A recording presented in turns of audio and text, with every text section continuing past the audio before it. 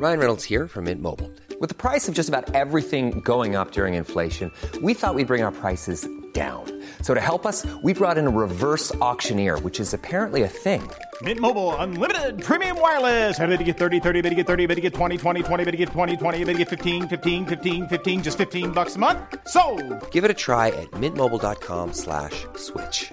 $45 up front for 3 months plus taxes and fees. Promo rate for new customers for limited time. Unlimited more than 40 gigabytes per month. Slows full terms at mintmobile.com.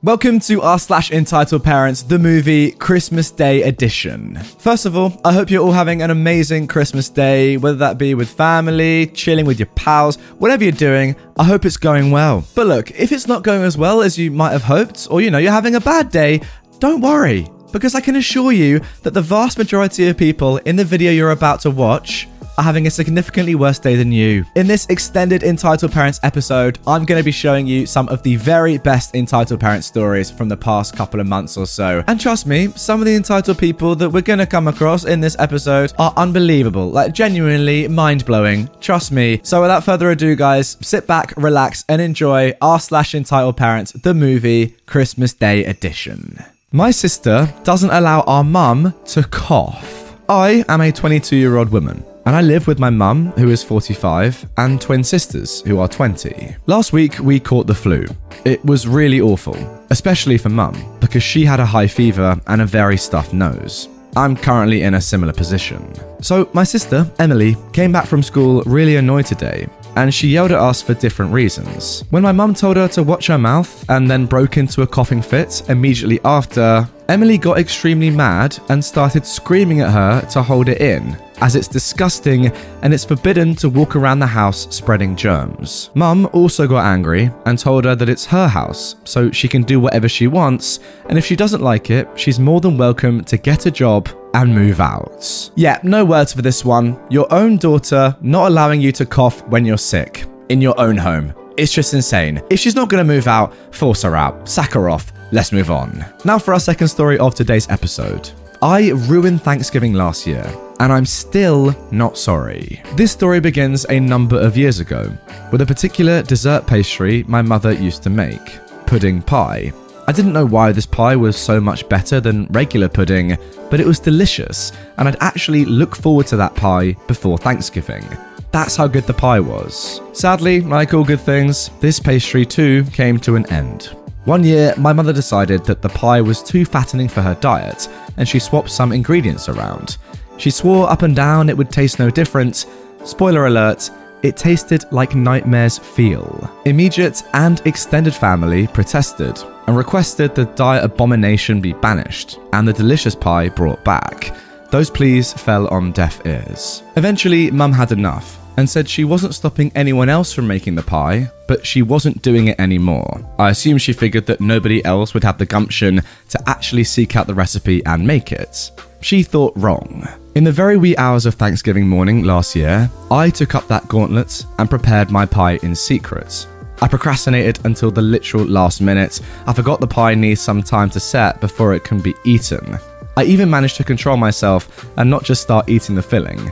I did have one small taste to make sure I didn't forget an important ingredient though. So, I showed up for Thanksgiving lunch at my aunt's house with my pie, and there was much rejoicing. Real sugar, actual tasty ingredients. I inhaled my meal in the interest of getting to pie sooner and may or may not have overdone it a bit. I needed some time on my feet to make room for a slice of my pie, so I stepped outside to vape and chat with the smokers. I got numerous compliments on not screwing up instant pudding in a pie tin. The actual pie was more complicated than that, but I just took the ribbing. I make it inside and beeline for the dessert table. There's my mother standing near her imposter pie, which was missing a single piece, looking like she's sucking a lemon. Whether that was from the taste of her evil pie or the fact that mine was so popular is anyone's guess. I'm certainly not brave enough to ask. But there's not even a sign of my pie. I see apple pie, pumpkin pie, Toll House pie, but no pudding pie. Not even the pie tin. It couldn't be so delicious that people actually ate the tin in the 10 minutes I was outside, so I addressed the room, asking where my pie is. Several people look at one of the couches and then away. What I saw made my blood boil. My sister is sitting on my aunt's new couch, the entire pie tin on her lap, massive spoon in one hand, a can of whipped cream in the other, and she is going to town on my pie, which had been a little over half eaten by people who weren't complete savages before it fell in with bad company. I recall saying, "Really, sis?" Her head pops up and she looks at me like a deer in headlights. This woman, who is in her 30s mind you, has chocolate pudding and whipped cream smeared all over her face. She compounds the image of a toddler by speaking with her mouth full as she tries to justify herself. What? Mum said someone needed to take the pie away before she caved. Reason and consideration left me. I spent hours on that pie and I didn't even get to eat a single piece. I won't claim what I did next was okay. All I will say is I've yet to regret doing what I did, and I honestly can't think of any other way I could have responded. I don't think I'm the hero of this tale. All I can say is I'm not the only villain. I snorted like a little piggy. Twice. I'm not sure when the rest of the room quietened down and watched our little showdown. All I can say is it was silent when I oinked, and everyone heard it. It took a little while for what happened to actually percolate into her brain, but once my sister realised, she just stood up, sending the pie onto the floor with the pudding part face down, and flung what was in her hands away so she could cover her face and start sobbing. She sprinted to the bathroom and slammed the door shut. Then all heck broke loose and my extended family went to war with each other. A small but vocal section of the family started berating me for doing that to my sister. Neither of us are pixies. And the larger portion arguing with the smaller, because who just grabs an entire pie and eats it like that? I just grabbed some napkins and did the best I could to get most of my pie out of my aunt's brand new carpets. She'd hosted Thanksgiving that year because her house had been completely remodeled with fresh paint on the walls and a brand spanking new interior. I gave my aunt a hug and apologised for the mess before I left with an otherwise Irish goodbye. She didn't say anything then, but I've spoken with my aunt since and she said she doesn't blame me. My parents actually paid for the carpet to get steam cleaned because there was pudding everywhere and it was a light coloured carpet. Why my parents paid and not my sister, who works a full-time job and is otherwise allegedly a fully functional adult? Well, that's an excellent question. So, that's the story of how I ruined Thanksgiving last year. I hope you won't judge me too harshly.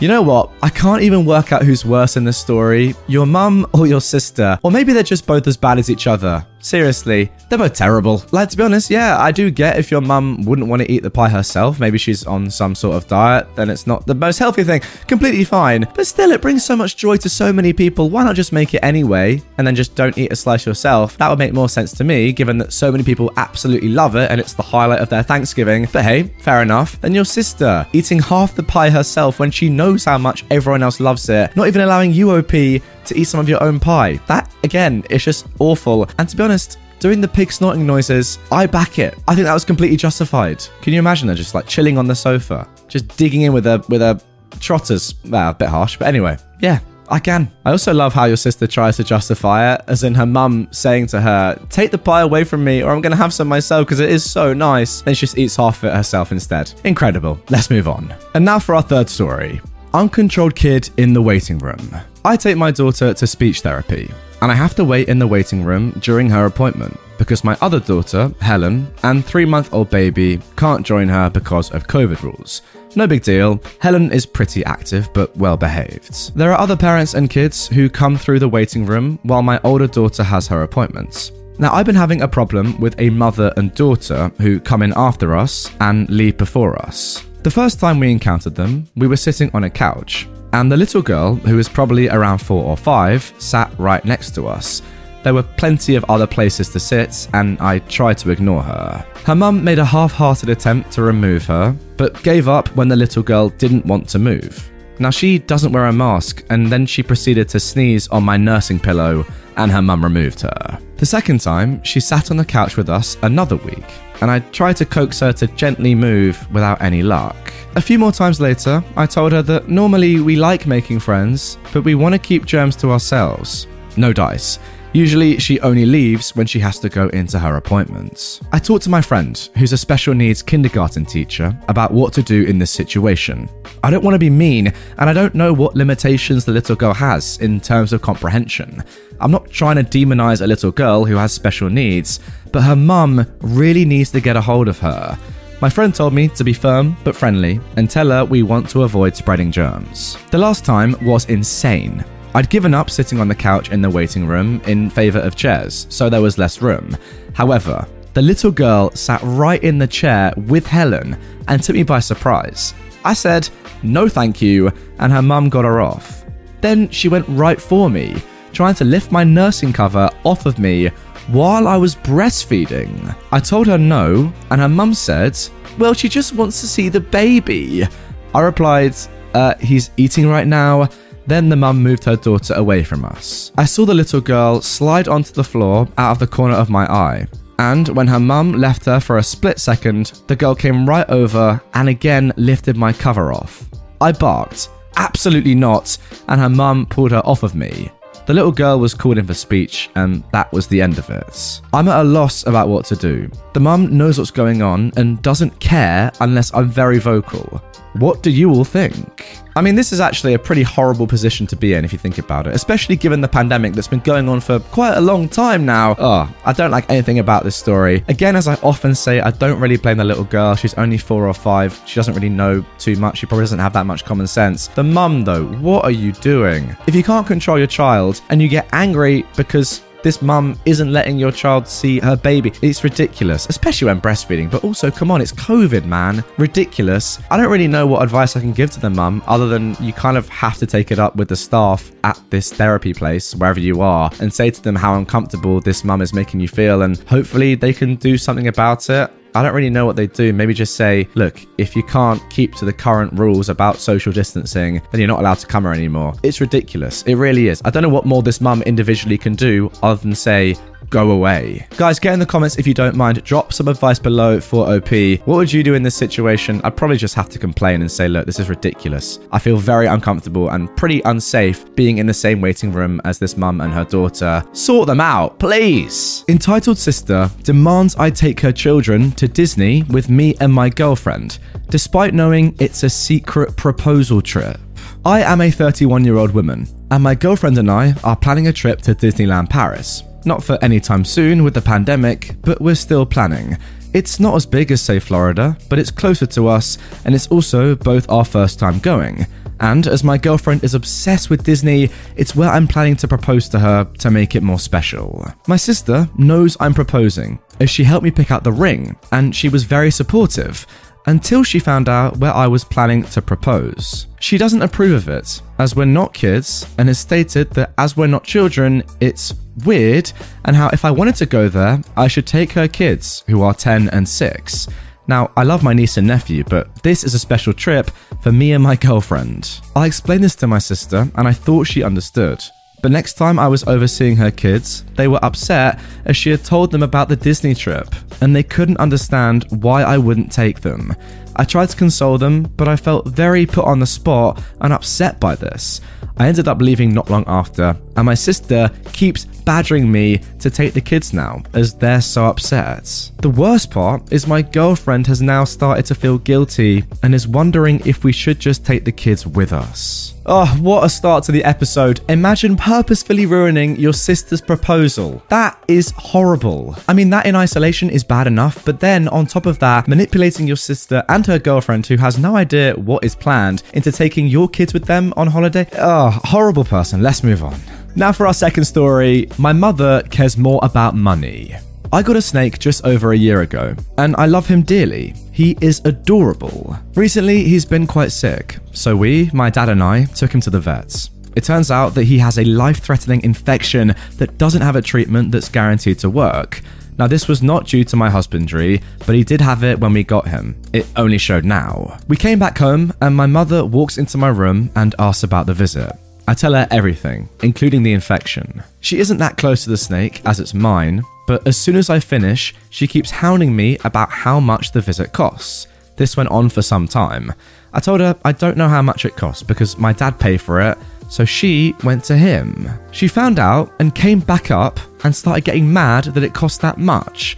I just found out my snake has a high chance of dying.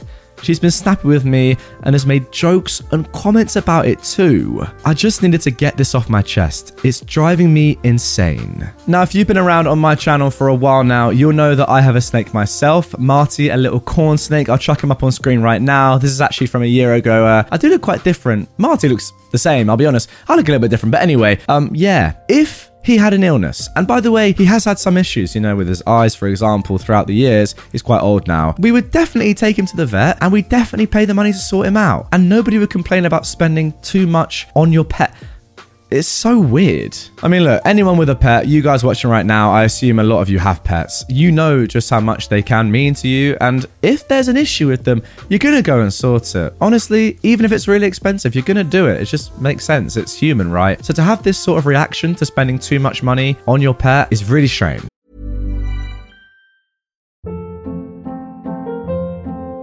Hold up. What was that? Boring. No flavor. That was as bad as those leftovers you ate all week. Keke Palmer here. And it's time to say hello to something fresh and guilt-free. Hello Fresh. Jazz up dinner with pecan-crusted chicken or garlic butter shrimp scampi. Now that's music to my mouth. Hello Fresh. Let's get this dinner party started. Discover all the delicious possibilities at HelloFresh.com. And now moving on to our third story of today's episode. This one, I'm not gonna lie, is pretty epic. Entitled Mum tried to walk off with my mum's Christmas gifts, injured me, and then claimed I stole her items. I honestly can't believe that this just happened, but here we go. I was online shopping this morning when I saw these gorgeous outdoor Christmas lights at really great prices at a local store. My mother loves Christmas, but she's never had the money or time to put any lights up, but she longed to have some. I decided that, as an early Christmas present, I would get her some that she could be proud of. I purchased some great deals online, like some light-up reindeer, her favourites, some colourful string lights with the colours red, green, white, blue and purple, a snowflake-shaped light, and some light-up candy canes for her candy cane lane. I ordered them, paid with my credit card, and was actually able to pick them up in store same day. All for less than $100, a total steal. When I get there, I see there's a long line at customer services, so I decided to browse for a bit. I ended up getting a super great deal on a pair of dripping icicle lights, the buy one get one free deal. I then added a strand of light up garland, so she could decorate inside with more than just the tree. I know it's a lot, but I made good money from doing remote lab work at my university. And since I had more than enough saved up for tuition, I decided to spoil my family after such a rotten year. What I got from my siblings, dad and grandparents are not related to this event. So I go, pay, and sure enough, the line at customer service is a lot shorter. I get in line, wait maybe 20 minutes, and when I'm at the counter, I presented my email proving proof of purchase, but it takes a bit for her to scan the QR code, as the device is apparently not reading it. I got no problem with that, because hey, things happen, when suddenly my own cart is slammed into my side. See, what I did was put myself between my cart and the exit. I've read one too many horror stories of people just running off with others' purchases, and I wanted to play it safe. And it kind of worked. Except for the fact that I'm now in a lot of pain because my own cart was rammed right into my hip bone and knee, knocking me over to the floor and nearly making me whack my head. And the crazy lady who did that then tried to push my own cart over me, all while screaming, I kid you not, "You stupid little thief!" This lady was literally trying to sell that I stole her cart. Needless to say, I'm super annoyed and super in pain. Security is called. I'm screaming at the lady to stop lying and give me back my cart, and then I ended up detained. Why? Sadly, she was black and I was Caucasian in a time of all this racism craziness. Now, before you start on the whole "you're racist" stuff, I'm not. I couldn't care less if that lady was an alien or had purple skin or was the Queen of England herself. I treat others how they treat me, and she was stealing my gifts from my mother and claiming that I was the thief. Angry, I then twisted out of the security guy's hold, ripped the receipt out of my pocket, and shoved it in his face.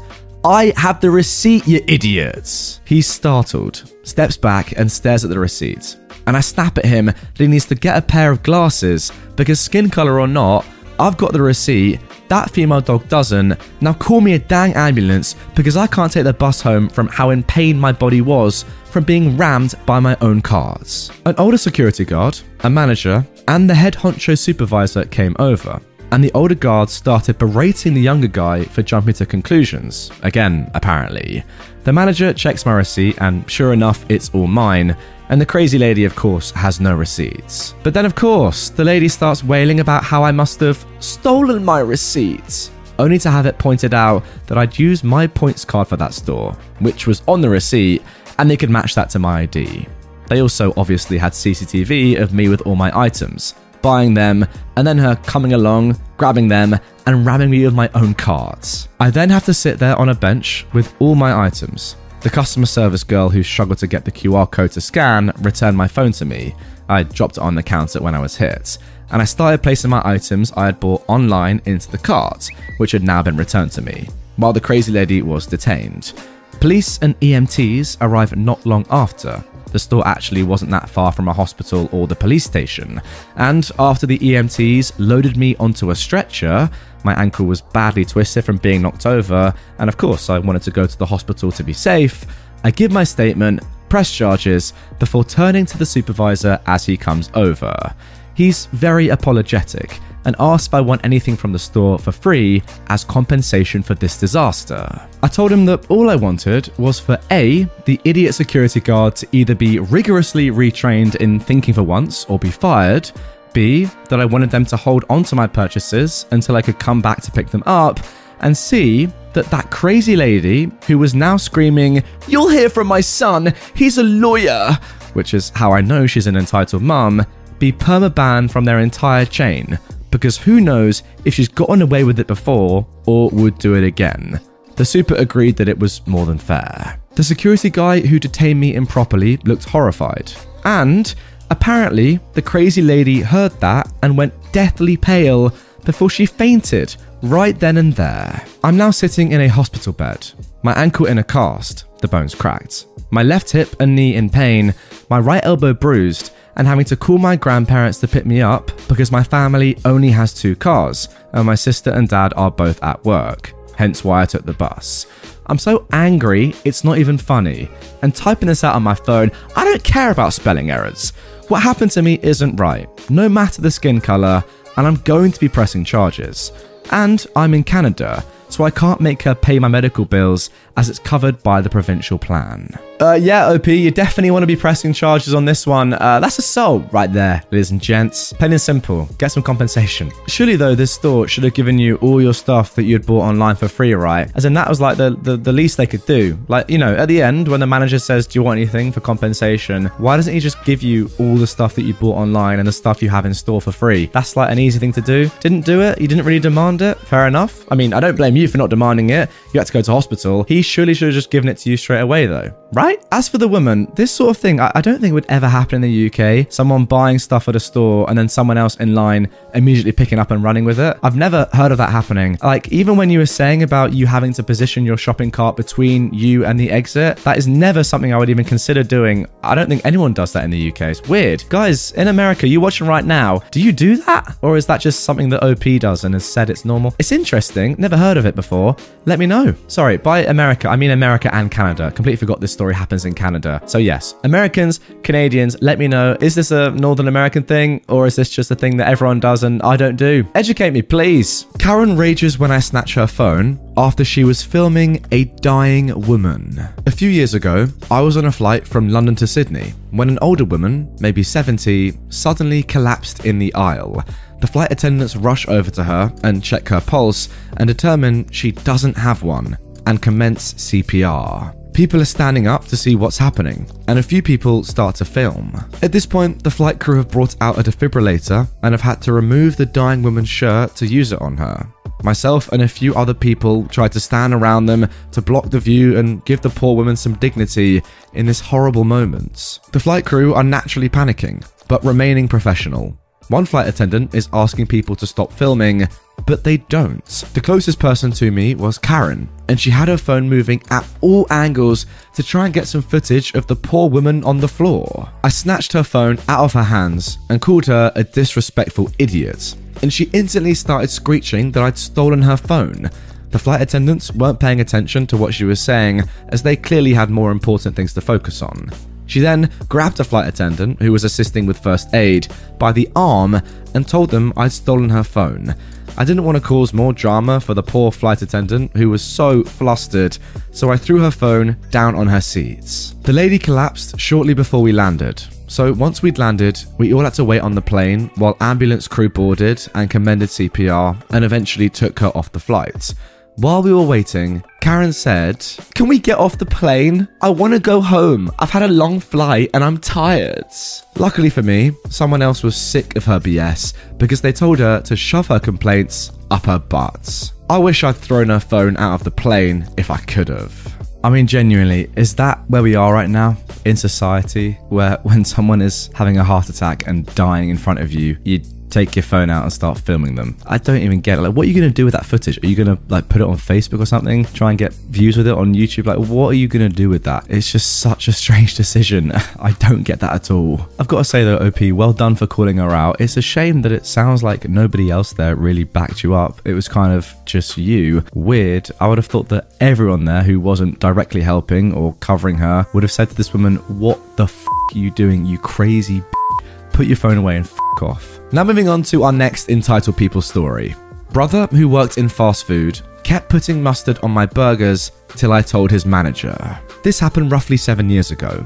My brother got his first job at 18 and it was at a local fast food restaurant. In my previous post, I talked about how much I don't like mustard, but my family loves it. Well, when my brother got that job, there were a few times I ate there while he was on shift. He was new, so they had him either cleaning or assembling the burgers at that time. I tell the clerk that was taking my order that I wanted no mustard on my burger. But when I got the burger, there was mustard. I took it back and they remade it without the mustard. But the next time I ate there, I got mustard again, despite asking them not to put it on. And I got the burger remade again. It took the third time for this to happen before I realized my brother was doing it on purpose. The third burger had like more than twice the required amount of mustard on it. And when I showed it to the manager, I quietly told him about my family's crazy love for mustard and how they tried to make me eat it for so long and never understood that I don't like it. The manager thought it was weird, but said he'd keep a closer eye on my brother and got my burger remade again. Well, the next time I came in while my brother was there, the manager took a moment to watch him assembling the burgers and caught him not only putting mustard on my burger again, but using way too much, just like the last time, with a big evil grin on his face. I heard the manager yell out his name and my brother jumped and fumbled the mustard squirter, then dropped it, which got yellow mustard on the manager and all over the floor. The manager had him clean up the mess while another employee remade my burger without mustard and then wrote my brother up for maliciously tampering with my food. And he was made to clean the bathrooms and anything else the manager felt like needed extra cleaning that day. After that, I never got mustard on my burger there again while my brother was working there. The evening that all went down, my brother complained to my parents that I'd gotten him in trouble over a little joke when he got home from work. My dad initially sided with my brother without hearing my side, but I pointed out that all I did was want my order that I paid for the way I'd ordered it, and he was intentionally sabotaging it just because I was there, which last I checked was not part of his job. And it was the manager who caught him sabotaging my food as he was making it. Then I described the scene that went down in detail, which my brother had conveniently glossed over in his version of events. He had no leg to stand on, so he called me a jerk and acted like he was going to slug me, but my mum diffused the situation and said I was right. And if my brother wanted to keep a job, he shouldn't be pulling stupid pranks while at work. My dad had pretty much nothing more to say on the matter. He loves mustard, but he also wouldn't do something like that and risk his job. My brother lasted only 6 months working at that restaurant before he quit and went to work elsewhere. He was on thin ice with 2 write-ups and decided to put in his notice before they fired him. He never got a job in fast food again, and the manager at the restaurant told me he was not missed. So does your brother just hate you then? Is that what's going on here? I can't really work it out. Like, yeah, maybe you'd do that prank once. I agree though, it is risky to do that when you're at work. But yeah, do it once and maybe it's funny, I guess, a little bit. But then when you're doing it twice, 3 times, and every other time ever, what are you gaining from that? It's weird. Again, I just don't really get it. Like a video the other day, a weird prank, if you can call it that, I just don't really understand. He's actually extremely lucky that he didn't just get flat out fired there, because genuinely, if you take this as just face value, an employee at a restaurant is literally going against what a customer has ordered on purpose multiple times. Like, yeah, I'm sure your brother knew this, but what if you were allergic to mustard? I don't know, maybe you can be allergic to mustard. You said no mustard, he whacks loads on there and you die. What happens then? And yeah, you could argue that's a bit of an extreme hypothesis, but stranger things have happened in life. Let me tell you that. And now moving on to our final story of today's episode. You got hired, so you have to put a good word in and make sure I get hired too. This happened in 2016. My older sister and I were both unemployed, so we both went to this youth centre that helps youth or homeless find employment. I just turned 19 and never had a job. She was 22 and worked a few jobs, but could never keep a stable one. Always late, calling out too much, no show, etc. We sign up at the centre. I get a call back a couple of days later for orientation, and my sister never got a call back. I'm not sure if it was from her previous employment, her age, I don't know. After orientation, they gave me a paid training for 1 week. Once that was done, it was time to call one of the establishments listed on the available places. I start my first day, then finish my first week and my last week. I had to complete a total of 100 hours and got paid through the city, $10 per hour at the time. Well, apparently the place I worked really loved me. The staff, managers, even corporate who worked in the back office. They offered me a position halfway through my second week working through the city, and I happily accepted. I'm about a month into working at this place on their payroll. Still new, barely running a register. My sister still hasn't found a job yet, so she texts me while I'm at work to put a good word in for me. Tell your boss to hire me, I'll be right there to fill out an app. I tell her I wasn't going to, given her track record with the job she's had. That's when she says, "You got hired after we both signed up for the same thing. You're supposed to help me out." Now, at the time, my parents gave us both an ultimatum to find jobs, otherwise we get the boot. I found one, my sister didn't, but she was never kicked out. I quit schooling because I thought I was going to get kicked out to find a job. So I wasn't going to risk fricking up my chance at this place by putting a good word in for someone who will half show up. After those series of texts, I got so upset at the audacity and entitlement. She really thought it was my responsibility for her employment. Delusional. It still gets me mad thinking about it. Okay, so fast forward to Christmas that same year, and my sister again sends me text after text saying, "You have to get us gifts this year. You have to go all out. That's what you do when you have your first job." Like, what? I didn't respond, and that Christmas I got her a $50 Visa card and a bottle of lotion. Yeah, no, you weren't hired because you're not good enough for the job. Your sister putting in a good word for you or whatever isn't going to help at all. Like, if you're entitled and lazy, you're not going to get the job anyway. Doesn't matter who you know. Nepotism can only take you so far. If you're just bad at the job, then it really doesn't matter. Sorry. You know, it's actually quite sad, OP, and it's not entirely relevant to the story or commentary now, but the fact that you had to quit school to find a job so you could stay in your house, that's a bit messed up. Especially given the fact that your sister didn't quit school, it sounds like, and didn't get a job, and then just stayed in the house anyway, and then just tried to use you to get a job down the line. Like, what is that? Why are your parents not prioritizing your education? That is very, very strange. Yeah. I'm not gonna lie, your family are odd. Miss Know-It-All received a lesson in humility. This happened 25 years ago. All names have been changed because I don't remember them. My part proved to be minor, but it's still important. My sister-in-law called me because she knew I possess math skills. Her son's 4th grade teacher had a bonus question on a test, and her son, who normally gets 100% on all tests, failed this question. When she'd asked the teacher about it, Miss Know-It-All sniped, "You wouldn't understand because you're not a teacher." My sister-in-law described her to be fresh out of college, teaching her first year. So she asked me about the question. There are 4 red balls, 3 blue balls, and 2 white balls in a bag. You pull one out, what colour is it? Well, this question is a classic probability scenario that involves a lot of logic and math. For instance, there's a 4 out of 9 chance it will be red, 3 out of 9 blue, and 2 out of 9 whites. Well, the teacher said it's red because it has the highest percentage. Well, actually, no. The highest percentage is it not being white, at 7 out of 9. I could hear her scratching her head metaphorically as she absorbed this new revelation. So you can't say it's any colour? Correct. You can only give the probability of it being any colour. I mean, yeah, that is absolutely right. You can't say, yes, the ball that I pull out is going to be red. Just because it has the highest chance of it being red doesn't mean it is going to be red. Yes, the probability of getting a red ball is higher than the probability of getting any other colour ball, but to say that it will be red, that's just incorrect. So anyway, armed with this knowledge, she talked with Miss Know-It-All a second time. She reported that the superior teacher told her in her smug way, "I am the teacher, and you don't know what you're talking about." Not satisfied, my sister-in-law and a few other parents took it to the principal. There was a meeting scheduled between the parents and the teacher. Again, Miss Know-It-All explained why she was correct, because she was the teacher. One father pointed out his engineering background and the math required for his degree. He told the group the same as I explained earlier. "I'm a teacher, and you don't know anything about teaching," proclaimed the indignant Miss Know-It-All. With this, another father spoke up. "My name is Professor Maxwell of the local state university. I'm head of the mathematics department of the school. I've got 20 years of teaching experience. There is never a reason to teach bad math at any level." Please note, I recognise his name when my sister-in-law mentioned it because I had several classes with him.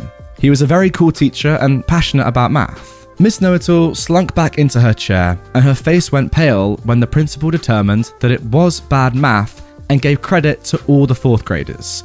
He instructed Miss Know-It-All to stick to the textbook in the future regarding maths questions. The principal explained this to her in front of the parents. Wow. There was a certain glee in my sister-in-law's voice when telling me about the final meeting. Yeah, I mean, you're just wrong, teacher. You're just wrong. Plain and simple. I don't really understand how you come to that conclusion. It's not even tough maths. You just cannot say that it's gonna 100% be a certain ball colour when you don't know that. It's probability, yeah, sure, but you have to give the answer as a probability and not as an absolute, because how could you possibly know? It's ridiculous. Clearly, it's not even that hard math. It's very, very simple. It's 4th grade. Ridiculous. To be honest, I'm actually very worried. The fact that she's getting that so clearly wrong and still maintains that she was right the whole time and that other people wouldn't understand because they're not teachers, get her fired immediately, because that is just awful. How is she even a teacher in the first place? That's just basic maths that all of you will know. Very, very strange. Get her out of there. Now moving on to our next post. "Sorry kids, your mummy is a liar." On the maternal side of my family, I have a cousin who is an entitled parent. Now, admittedly, I don't see her very often because her parents got divorced when she was a kid and her mum always got her for the holidays. So she didn't really feel connected to our family, which is fine and valid, but she lied to us a lot when she was an adult that she would come and never did, and it kind of killed everyone inside a bit, especially my grandmother. But every time I do see her now, it's a bit of a nightmare. The last time I saw her was in 2019 at our grandfather's memorial, where she showed up 3 hours late in casual clothes, it was a semi-formal event, that were covered in stains and dog fur. And the first thing she did was approach our newly widowed grandmother and ask her for money. So yeah, she's not a great person, but since her mum is raising her kids, they're actually super sweet. Anyway, during 2021, my paternal grandfather passed due to COVID complications. And when he first got sick, he and my grandmother decided to give myself, siblings, and cousins our inheritance because they didn't want it to get lost between fighting if it were to be sorted out after they passed. My aunt, my dad's sister, is also an entitled parent, but this ain't about her for once. So we were each given 50,000 Canadian dollars. My brothers and I immediately put the money into tax-free savings accounts and savings accounts because there's only so much money that you're legally allowed to put into tax-free ones. Very sensible. Now, one thing about the money, we told no one. Only our immediate paternal family knew, and we weren't going to tell anyone else because people get weird about money. My maternal side of the family has been fixing up our old family cottage, and one of my brothers is in the trades and doing well for himself. So he decided to buy a used boat off Kijiji with the inheritance money from his savings, and then quickly replaced it. Our maternal side was told about that and shown the boat, and we just told them he got the money from the trades. Well, My paternal grandmother let it slip about the inheritance to my maternal grandmother, who accidentally mentioned it to one of my poorer uncles. He makes poor financial decisions, and he told the rest of the family. He pouted a bit, but overall, no one asked us for money and understood why we didn't tell them. Since we're not getting together for Christmas this year, we were having a video call to chat and wish happy holidays before we all got busy, and my maternal cousin was there, much to everyone's surprise. Not even 5 minutes into the video call, this conversation happens. My maternal cousin says, "All right, boys, what do you say to your Auntie OP? Thank you for taking us to Disney." Now, I'm shocked by this. I'm not even planning on going anywhere near the US with a 10-foot pole. What are you talking about? I reply. "Well, you're paying for us to go to Disney." "No, I'm not. Where did you hear that?" One of the kids then said, "Mummy said that you'd send us to Disney because Grandma gave you lots of money." Now guys, remember that these kids are sweet, it's just their mum that's entitled. My maternal cousin, who had a very smug look on her face and clearly knew what she was doing, and that no one, least of all I, had said anything of the sort, said, "Yep, and we're so grateful because Grandma didn't give us any money, so thank you." I'm 100% done with this idiot and all the pain she's caused my family at this point. Sorry kids, your mummy is a liar. I'm not sending anyone to Disney, she lied to you. And the money I got was from my other grandma, because my grandpa got sick and died. It's not from this side of the family. I'm sorry that your mummy lied to you, she shouldn't have done that, it was wrong, and she owes you an apology. Everyone on the call was just frozen. And then it erupted. Her kids started yelling at her. "Why would you lie?" And "That was so mean." And my personal favourite, "Are you lying about other stuff?" Probably, kiddos, probably. She looked so angry and betrayed on camera, and my relatives started chiming in, but there were too many voices, so I said bye and left the call. My mum called me. I live in a different province for uni, and said that what I did was uncalled for. But I pointed out that because of her, there was no way for me to leave that conversation without looking like the bad guy, because I was absolutely not using my money to give her a free vacation, and that my cousin had lied too much to our family, and directly caused us all a lot of pain, and it was probably for the best that her kids caught on quick. My mum just said that what I did was uncalled for and hung up.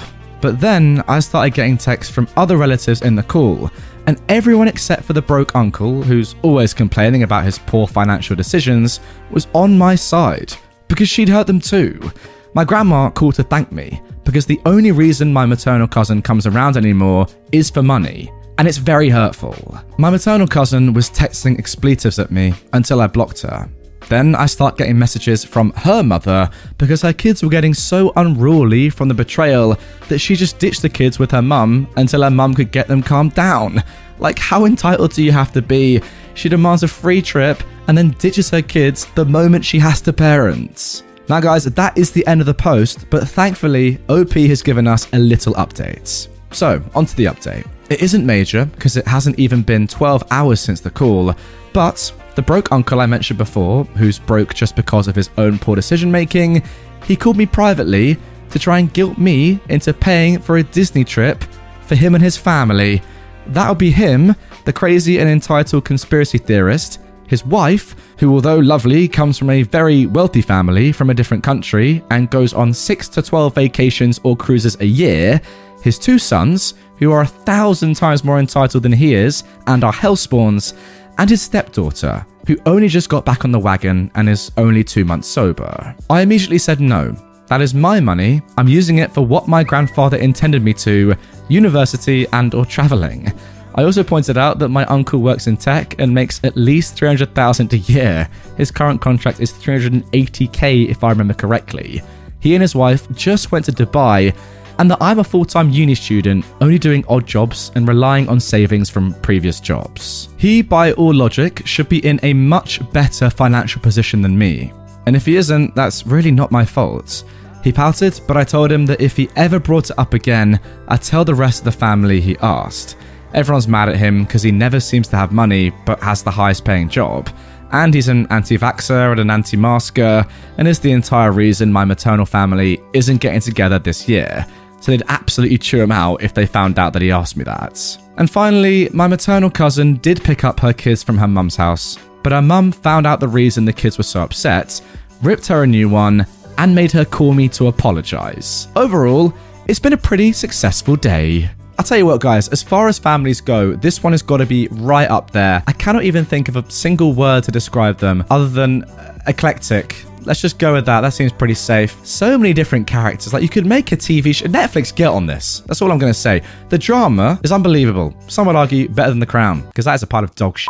Again, just imagine how hectic that call was. That pause when OP, you'd finish what you were saying, and everyone was just in shock, like, oh my god, have you really just said that? Has that really just happened? Yes. Everyone is kind of like understanding what's just happened and going through it in their own mind. And then a split second later, just utter catastrophe. Everyone's shouting, kids going crazy, cousins going mental. Brilliant. Again, it had to be there. You know, it actually reminds me of that, the parish council meeting. You guys may have seen that. Might insert a clip here. Jackie Weaver. If you've seen it, you know what I'm on about. Read the standing orders. Read them and understand them. I reckon that it's quite similar what happened in this story to what happened on that Zoom call. Just brilliant. Like, everyone says that Zoom's bad and people don't like doing FaceTime calling and stuff like that. It's better in real life. Sometimes it makes drama like this. It's all worth it. Entitled Woman wants me to sell her a donut. I work nights doing dessert prep at a fancy schmancy deli.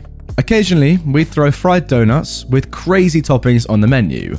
I like to make test rounds of new flavours for the crew before we launch them. I usually work towards the front of an open concept kitchen and I'm fully visible from the streets. There's a strip of bars and clubs directly across. A few weeks ago, I just finished some donuts and was arranging them for some Instagram photos. I heard a knock on the window and looked up, assuming I'd see one of my friends who works mortal hours headed home from the bar. Wrong. It was a woman I'd never seen before. Assuming it was one of my co-workers' friends, I gave her a polite wave and went back to my iPhone photography. She hit the window again, more like a bang than a knock. Last summer, I'd been at work overnight when someone broke all of our front windows, so this made me jump. The woman was gesturing for me to come over to the door. We still have a takeout window from COVID, so I unlocked it and slid it up about an inch. I'm not a nice person and I just wanted to finish my work. Can I help you? I said. At this moment I realised she was very drunk.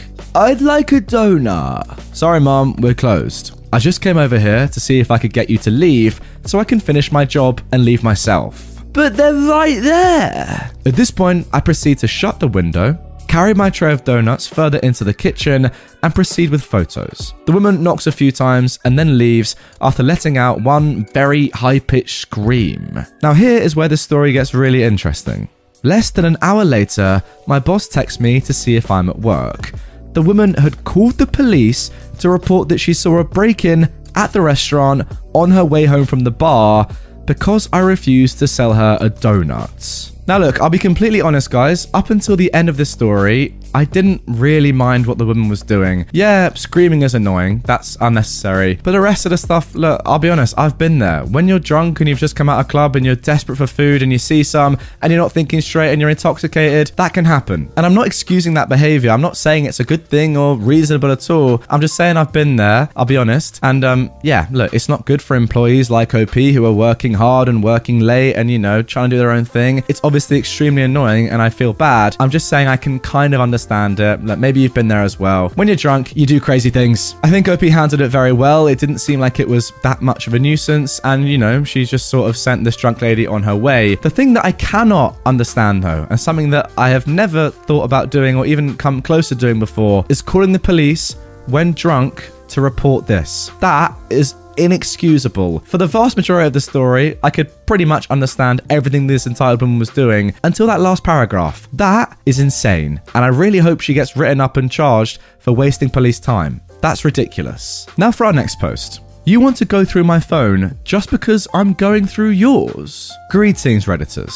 I've just twice survived a journey through the best place to witness aberrant human behaviour. No, it wasn't Walmart at 2 a.m, it was the airport. The act of going through security and getting on an airplane has a tendency to give me some anxiety. And by some, I mean borderline gibbering madness levels of anxiety. Knowing this, I went to my local adult use dispensary and asked for the good stuff. I think I specifically told the girl, flying makes me anxious, and I'd like to be so high I can look down and see the plane at cruising altitude. She gave me a hilariously expensive bottle of THC CBD pills and recommended I take one, wait a half hour, and if I still feel twitchy, take another. Now, naturally, I disregarded her correct advice and ate 3 while I had my shoes off in the TSA line. I figured that would be the sweet spot to avoid the high around police paranoia, and it would hit me before the plane's safety briefing started. And I wasn't wrong. I recall sitting down in my more expensive and roomy than usual seat in the aircraft, and found myself so stoned I was marveling at my own thumbs. The person sitting next to me was a pretty girl in her late teens or early 20s, and she found my mental state kind of funny. We started chatting about this and that, and it came up in conversation that I have a dog, and she simply refused to believe he was as adorable as I said he was. Naturally, I whipped out my phone and brought up pictures and videos of my fur baby. There was much awe to be had, and then I guess she was done with the guided tour and just decided to pick up my phone and start going through my gallery. I didn't react in time to prevent her from grabbing, as I was intoxicated. But I did come up with a funny way to fix it. I grabbed her phone from her tray table and started fiddling with it. Now, she didn't notice right away, so I started adding little frustration noises and grumbling about the stupid thing not unlocking. She looked over and flipped right out. "What the F do you think you're doing?" She starts grabbing at her phone, my phone forgotten in panic. I looked at her with bloodshot eyes and that trademark vacant stoner grin and said, "Well, you started going through my phone. I figured I might as well return the favor."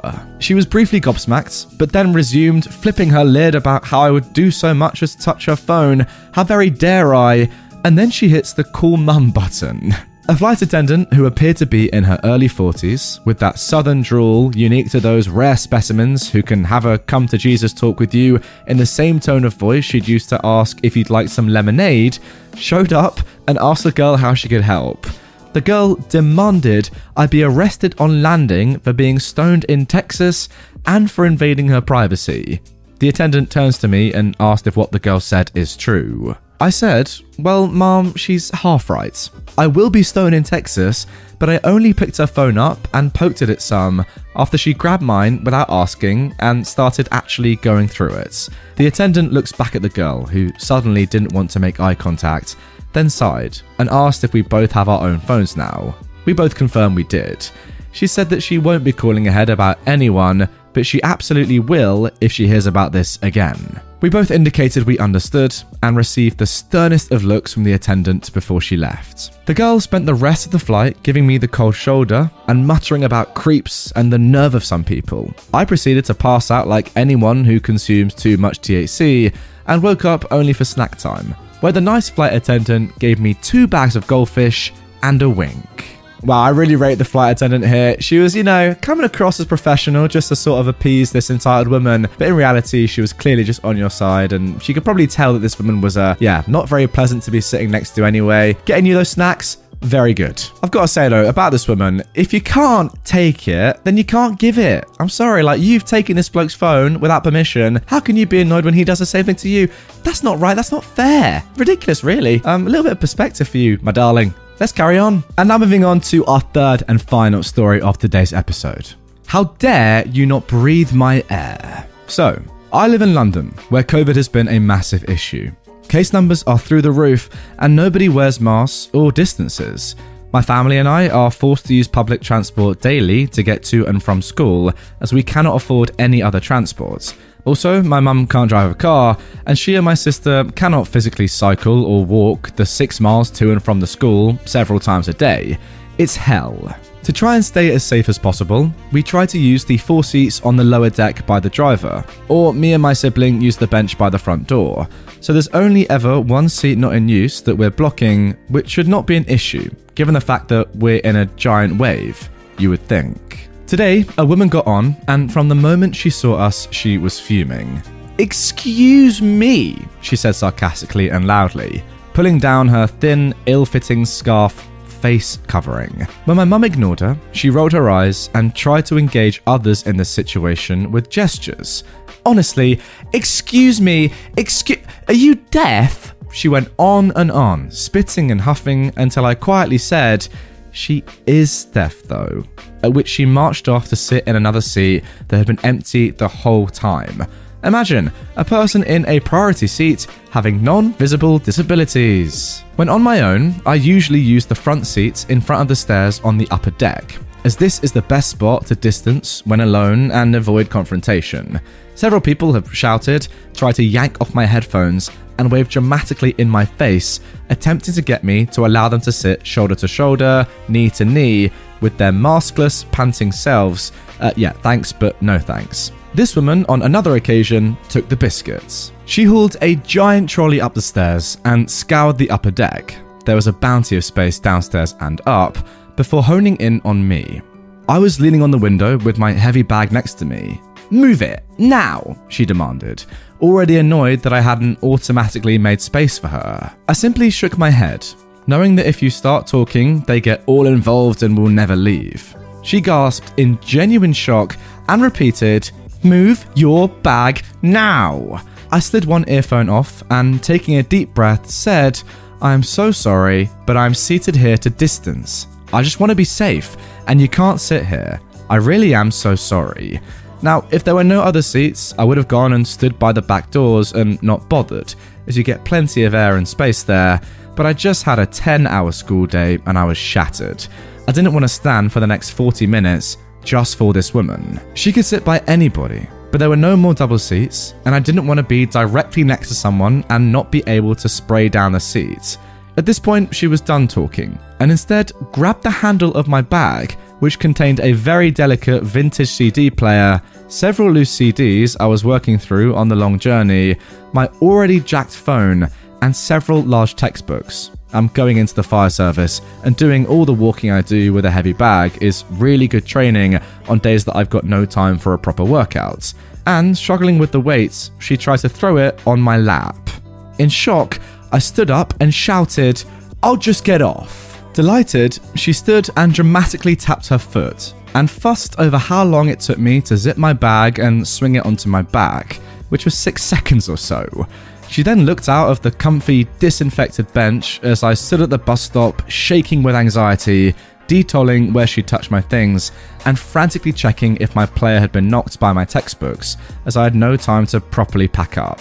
Smiling. What is wrong with London? Now listen guys, London is by far and away my favourite city, by a distance, I'll be completely honest, that I've ever been to on the planet. I've lived there like my entire life. I absolutely love it. However, even I, a massive London advocate, would admit that some people that you do meet out and about, like this woman, are frankly terrible. And with everything going on right now, the pandemic, COVID, social distancing, etc., a lot of people, yeah, OP is right, aren't really respecting the rules as much as they should. I don't know why, if that's just an ignorance thing or a lack of common sense and just basic understanding, but yeah. Women like this do exist in London, that is for sure. I've dealt with a couple of them myself. It's not great. And look, I do feel for OP. Clearly she is being so careful about this whole COVID thing, correctly, obviously. And when there are people like this that are just making life extremely difficult and being so rude, yeah, it's tough. Like I would say to OP, oh, do this, and that will sort it in future. Unfortunately, there's nothing you can do in this situation. You just have to kind of take it on the chin and accept that this happens. It's horrible, but what are you going to do? Like, apart from just having a big argument with her, spraying germs at one another because she's not even wearing a mask or whatever, you want to minimize contact as much as you can. You don't really have a solution other than just leaving. It's tough, but during the pandemic like this, I don't really know what more you can do. Sorry. My parents checked my bank accounts because I didn't answer in 3 hours. Okay, backstory. I moved across the country for school and I'm 19 years old. I grew up in a super religious, controlling and abusive home.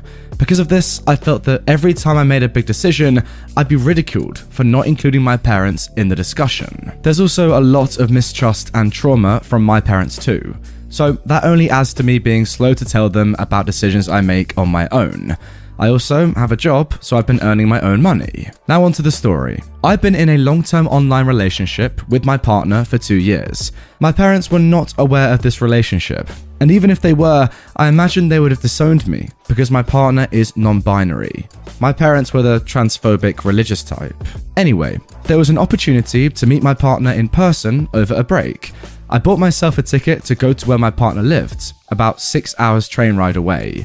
Before this, my partner and I had been FaceTiming for months, and we knew that we both weren't catfish. The plan was set, and I travelled and met my partner in person, and it was amazing. The entitlement comes in the day after I meet my partner. Side note, I didn't explicitly tell my parents I was going because they never asked. I also didn't want a wave of questions that I knew were going to be far too intrusive. My dad had texted me asking what I was doing at around 7 my time. I saw it but decided to ignore it because I was having a good time with my partner. At around 10, I get several texts from my dad telling me to call him now. I was concerned and annoyed, so I went into the bathroom and answered. Hello? Hi, where are you right now? I gave him the name of the college town. I feel like you're lying to me. My heart literally sank to the floor. What makes you say that? Because your bank statements say you're in another city, where my partner lived. I was stunned. I knew my dad was very controlling, but I didn't think he'd look at my bank statements for my location. The rest of the conversation continued with my parents basically yelling and crying at me for not telling them about this decision. They also asked for a lot of intruding information about my partner. I'll admit, I lied about some things, but the phone call was littered with guilt-tripping and blaming me for destroying our trust. When I hung up after getting beat down verbally, I went to my partner and cried. I ended up cutting my parents off because this was the last straw. Honestly, guys, stories like this, I just feel so sorry for OP. What more can I say other than you're in such a bad situation there? Like, well done for getting out when you could. Like, it's just horrible. The person you love, or the person that you want to be with, not being accepted by your family. How horrible is that? Hey, I tell you what you definitely should do. Change your passwords to your bank account immediately. You cannot have your dad being able to access that and therefore knowing where you are and what you're spending money on. That is so intrusive and so controlling. Get that changed, please. And now moving on to our second Entitled Parents post. Entitled Mum grabs my arm to tell me, drawing on yourself is harmful and satanic. I was talking about tattoos with my husband when my subconscious unlocked this gem of a memory the other day. This happened midway through my high school years. I've always been an artsy girl with the social skills of a cat. Nice 1 minute, but a total butthole the next. That's when I'm able to be social at all if my anxiety would allow it. One of my favourite forms of art is tattooing, and I used to draw on my arm, legs, and feet with a Sharpie at least once a week.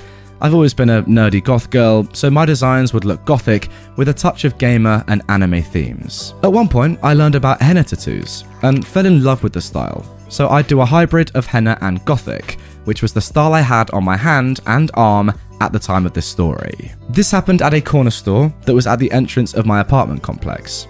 I would always get a quick snack and some juice from it after getting off the bus with some friends, but this day I left my money at home. So I ran home and headed there by myself. I walked past these ladies.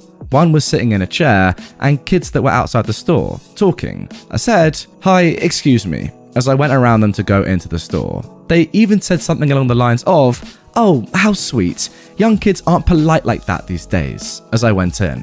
I get my stuff and come out to the lady that was sitting, and I went to smile and nod when she looks me over and noticeably frowns. One thing I forgot to mention is that I live in an area that's been dubbed the Holy City because of the amounts of churches in the area, and being goth was always looked down on by religious people long before I even came into this world.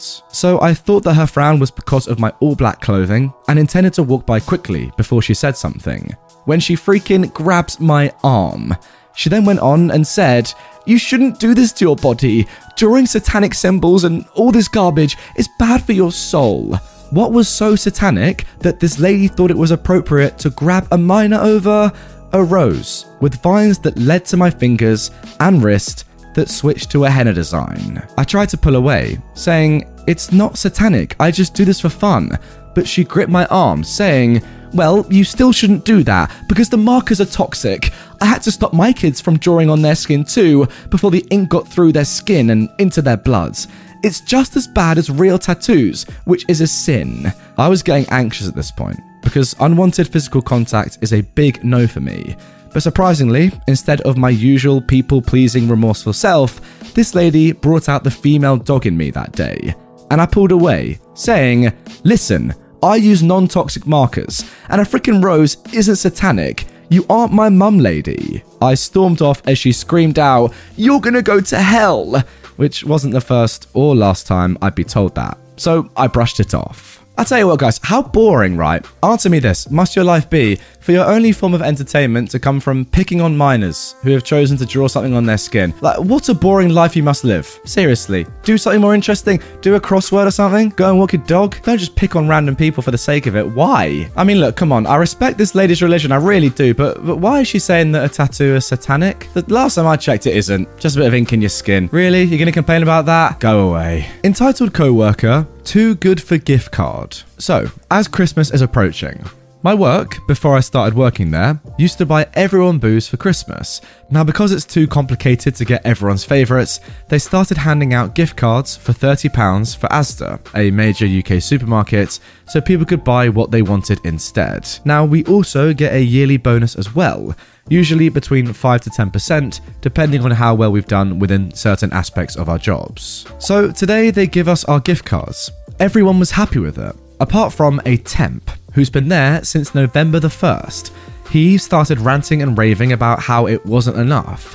Why would I want this? Screw Big Corps, etc. So he goes and makes his big statement and goes and pins his gift card to the notice board, storming off, shouting that anyone can have it if they're dumb enough to support these monsters. So me and a guy that I work with took it and went to Asda and lunch and bought £30 worth of food for the food bank that our work donates food to every Christmas. Well, we've just been sat in the break room and this co-worker has just been in to get his gift card back and is now fuming that someone has stolen his gift card off the notice board. Not sure what he was expecting when he said that someone can take it. Yeah, I mean, bit of a weird thing to do in the first place. You're getting a free £30 voucher to buy whatever you want from a supermarket. Just use it. But then once you say, no, I don't want this, anyone can use it, screw big corporations, I don't care, you gotta at least stand by that. You can't come running back to it. Like, what was the point in the first place of making that big speech and pinning it to the board and saying, somebody please take it, I'm not using it, if you're gonna want to come back and use it eventually? Embarrassing. That's what it is. I'll tell you what though, the money was definitely spent on a better person than the temp, that's for sure. And now moving on to our final story of today's episode. Rank has its privileges. It was the week before Christmas, and I was flying home to New Jersey from a business trip to California. When I got to the departure lounge, I ran into an old friend from high school. He was a first lieutenant in the army coming home on leave. He said we should ask the gate agent to switch our seats so we could sit together. I said I can do better than that. I was traveling so much for my job that I had tons of frequent flyer miles. I cashed some in and upgraded both of us to first class. We'd just settled into our seats when an Air Force major and his wife entered the plane and approached my friend. Lieutenant, are you traveling on orders? No, sir. I'm going home on leave. Is this guy traveling with you? Maybe he thought we were a couple. This was before Don't Ask, Don't Tell. Not really, sir. We're old friends and just happen to be on the same flight. Did you and your friend get upgrades to first class? Yes, sir. We did. Well, you're in our seats. My friend produced his boarding pass, which showed he was in his assigned seats. The major explained that regardless of the boarding pass, as a senior officer, he and his wife were entitled to the first class seats, and we would have to move. That was when the flight attendant came over and asked what the problem was. The major said that he had asked the gate agent for an upgrade and was told that none were available. But now he sees that they upgraded a lieutenant and this civilian. As a superior officer, regardless of branch of service, he had priority and was claiming those seats. The flight attendant said, "Gentlemen, please stay in your assigned seats. Major, please proceed to your seats in coach. You are blocking other passengers." The major started arguing about rank and military protocol. He claimed he had the right to order the lieutenants out of his seats. It's never been clear to me how this clown thought he could order me to do anything. The flight attendant asked him again to take his seat, and he kept arguing. Finally, she said, "If you're so concerned with rank, I will get the pilot. He's a colonel in the Air Force Reserve, and I'm sure he'll be happy to order you to exit the plane and discuss this with the gate agents." The major stared at her for a moment, then realized she wasn't bluffing. Before moving to his seat, he demanded my friend's name and unit so that he could report him. Now, I don't know if he ever did, but my friend never heard another word about it. I tell you what, guys, I really hope that this isn't a thing. I mean, surely you don't have to listen to your superiors at all times, even when you're not actually working. Like, this guy's on leave, has paid, I know OP has paid, but theoretically he has paid for an upgrade or whatever. It's got nothing to do with the army or the military. It's his own upgrade. Yet this bloke still thinks that he's in a position to take it off him because he's at a superior rank. It can't work like that, can it? Surely. Like, I'd go as far to say that there's no way it can possibly work like that. And for that reason alone, this bloke deserves to be reported for trying to abuse his power. Like, look, if you guys know about this, please do comment down below. Enlighten me. I clearly don't know and I'm interested. But surely it can't work like that. Come on, that's ridiculous. Fair play to the flight attendant for sticking to her guns, and it's cool that the pilot was a colonel or whatever, but say he wasn't and say it was just a normal pilot, would this guy have continued to pester and say, no, I'm your superior, give me the seats, even though they paid for them or, you know, used the air miles on them? Insane. Entitled parents seem to use my social media as a public ego stroking zone. For some backstory, I have struggled with eating disorders for as long as I can remember.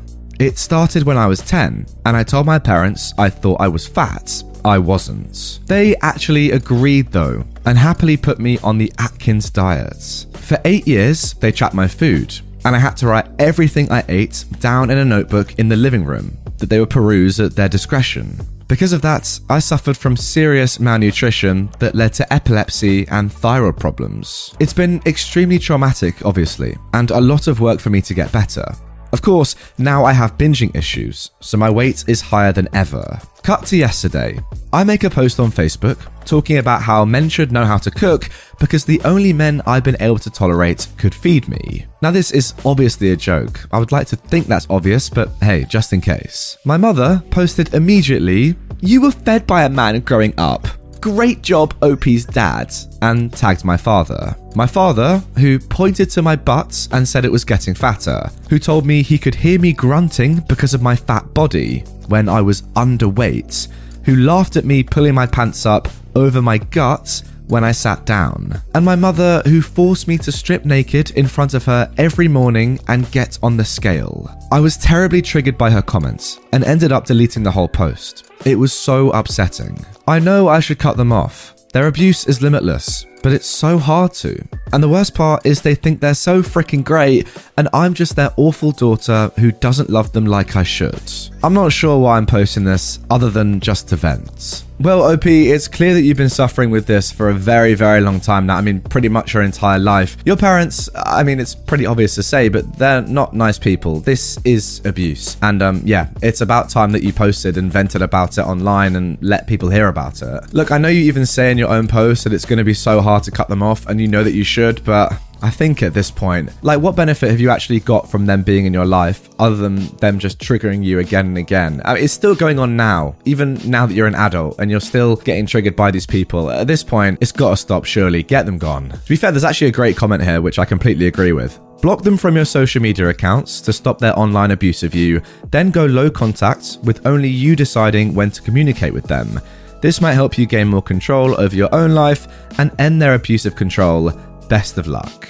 Now moving on to our next story. How my partner's lack of safety standards in a kitchen almost got my hand sliced open by multiple sharp objects over months and almost burned my leg on a 200 degrees oven.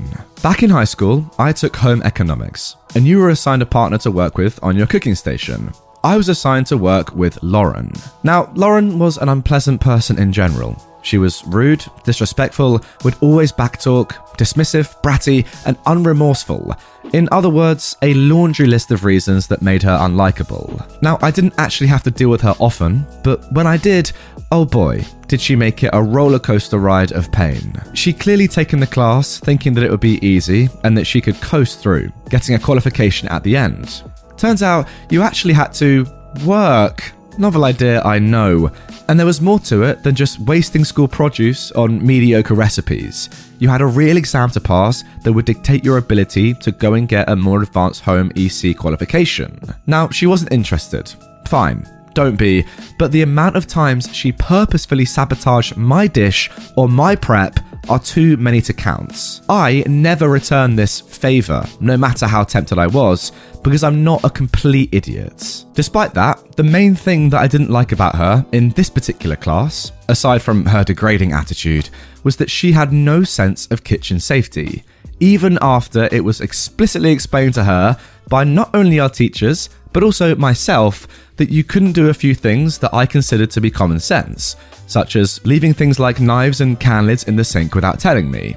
These were sharp and could cause some serious damage to whoever washed the dishes, i.e. me. 2, you don't open the near the floor hot oven door without telling the person at your feet.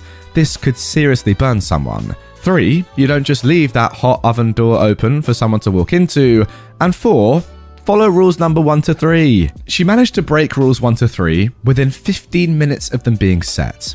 And this went on for months. There was a good number of instances I could have been seriously sliced or burned because she still left sharp utensils in the sink and just couldn't be bothered to pay attention to anyone but herself. I once reached into the soapy water thinking I'd grab a fork, only to realise that when I pulled it out, it was a kitchen knife, blade side to my palm.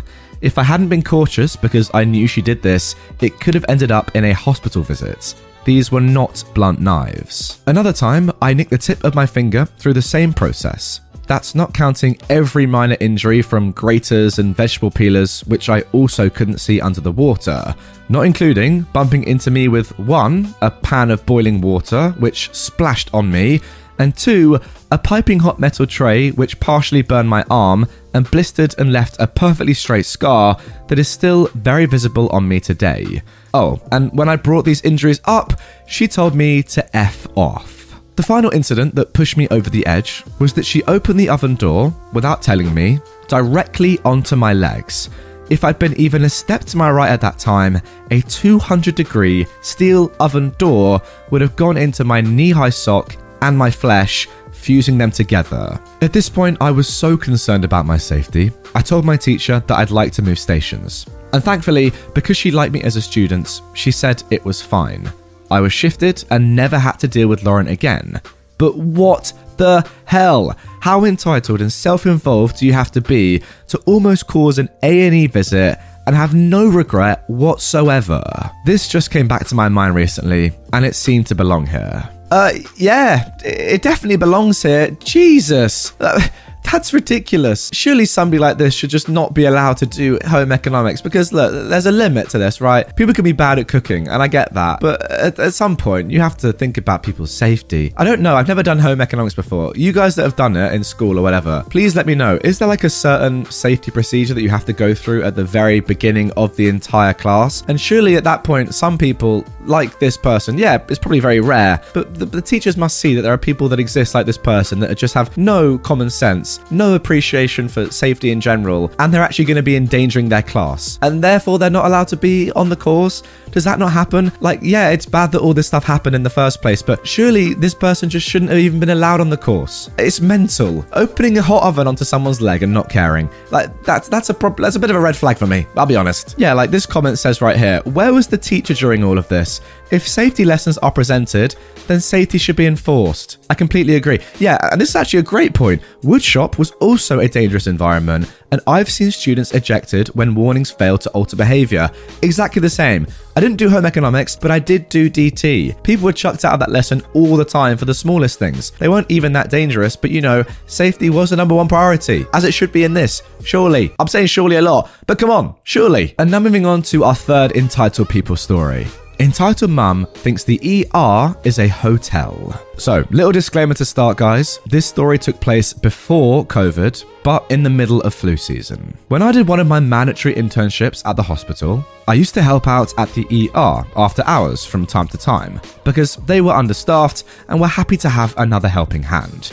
It was flu season and the hospital was packed. It was a particularly busy day because there had been 2 major and several minor car accidents, icy roads. Ambulances were waiting in line for 45 minutes plus. We didn't have any chairs left in the waiting room. Chairs from the staff's rooms included. All stretchers and beds were occupied, and some had to be placed in the corridor.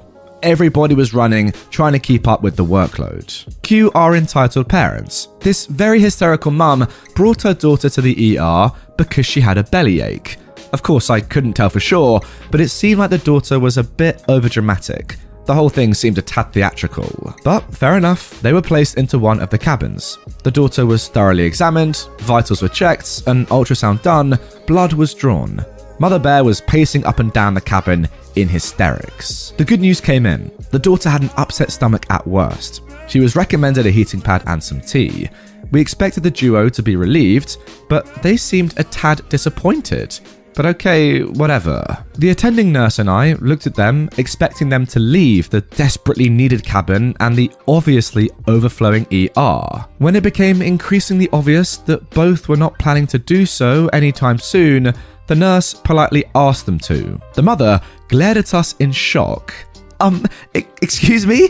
My daughter needs to rest. Let her sleep here. She should be observed by professionals. She's fragile, you know. I could tell that it took the nurse a lot not to start screaming or crying or both. She calmly explained that we needed the cabin because we had to care for a lot of very sick patients that were still waiting, some visibly in pain. But my daughter is sick. All these procedures were very exhausting for her. She needs rest. She needs this bed. Let her sleep for God's sake. The mother started a monologue about why her oh-so-sick daughter deserved the bed and needed to stay. We then decided to get the head nurse and a doctor. They most definitely had better things to do than listen to a Mama Bear's complaints, who threw them out politely but with emphasis. Cue a lot of tired head shaking among staff members. And there we go, guys. I think I've saved the worst story for last. There are literally people in ambulances, possibly dying, who knows, but they've been involved in major accidents, or at the very least, they're going to be more sick than this girl, desperately waiting to get into one of these cabins and get seen to by a doctor. Yet no, your daughter needs to rest after a tummy ache. I mean, seriously, are you not able to rest at home? What is so bad about your house that you cannot rest in it? That's a good question. I don't really know what more to say other than, like, how selfish can you be? Your child has been checked, I'm not going to lie, very extensively. Given that there is such a demand for nurses and doctors, the fact that your child has been seen to such an extent is very impressive. Some would argue that it was unnecessary in the first place for just a bellyache, but hey, who knows, maybe it could have been bad. But still, ultrasounds, vitals, blood was drawn, like that's everything you need to know that your daughter is absolutely fine. At that point, you should be relieved. Like, what are you going in there for? Do you want your daughter to be sick? That's the real question. Go home,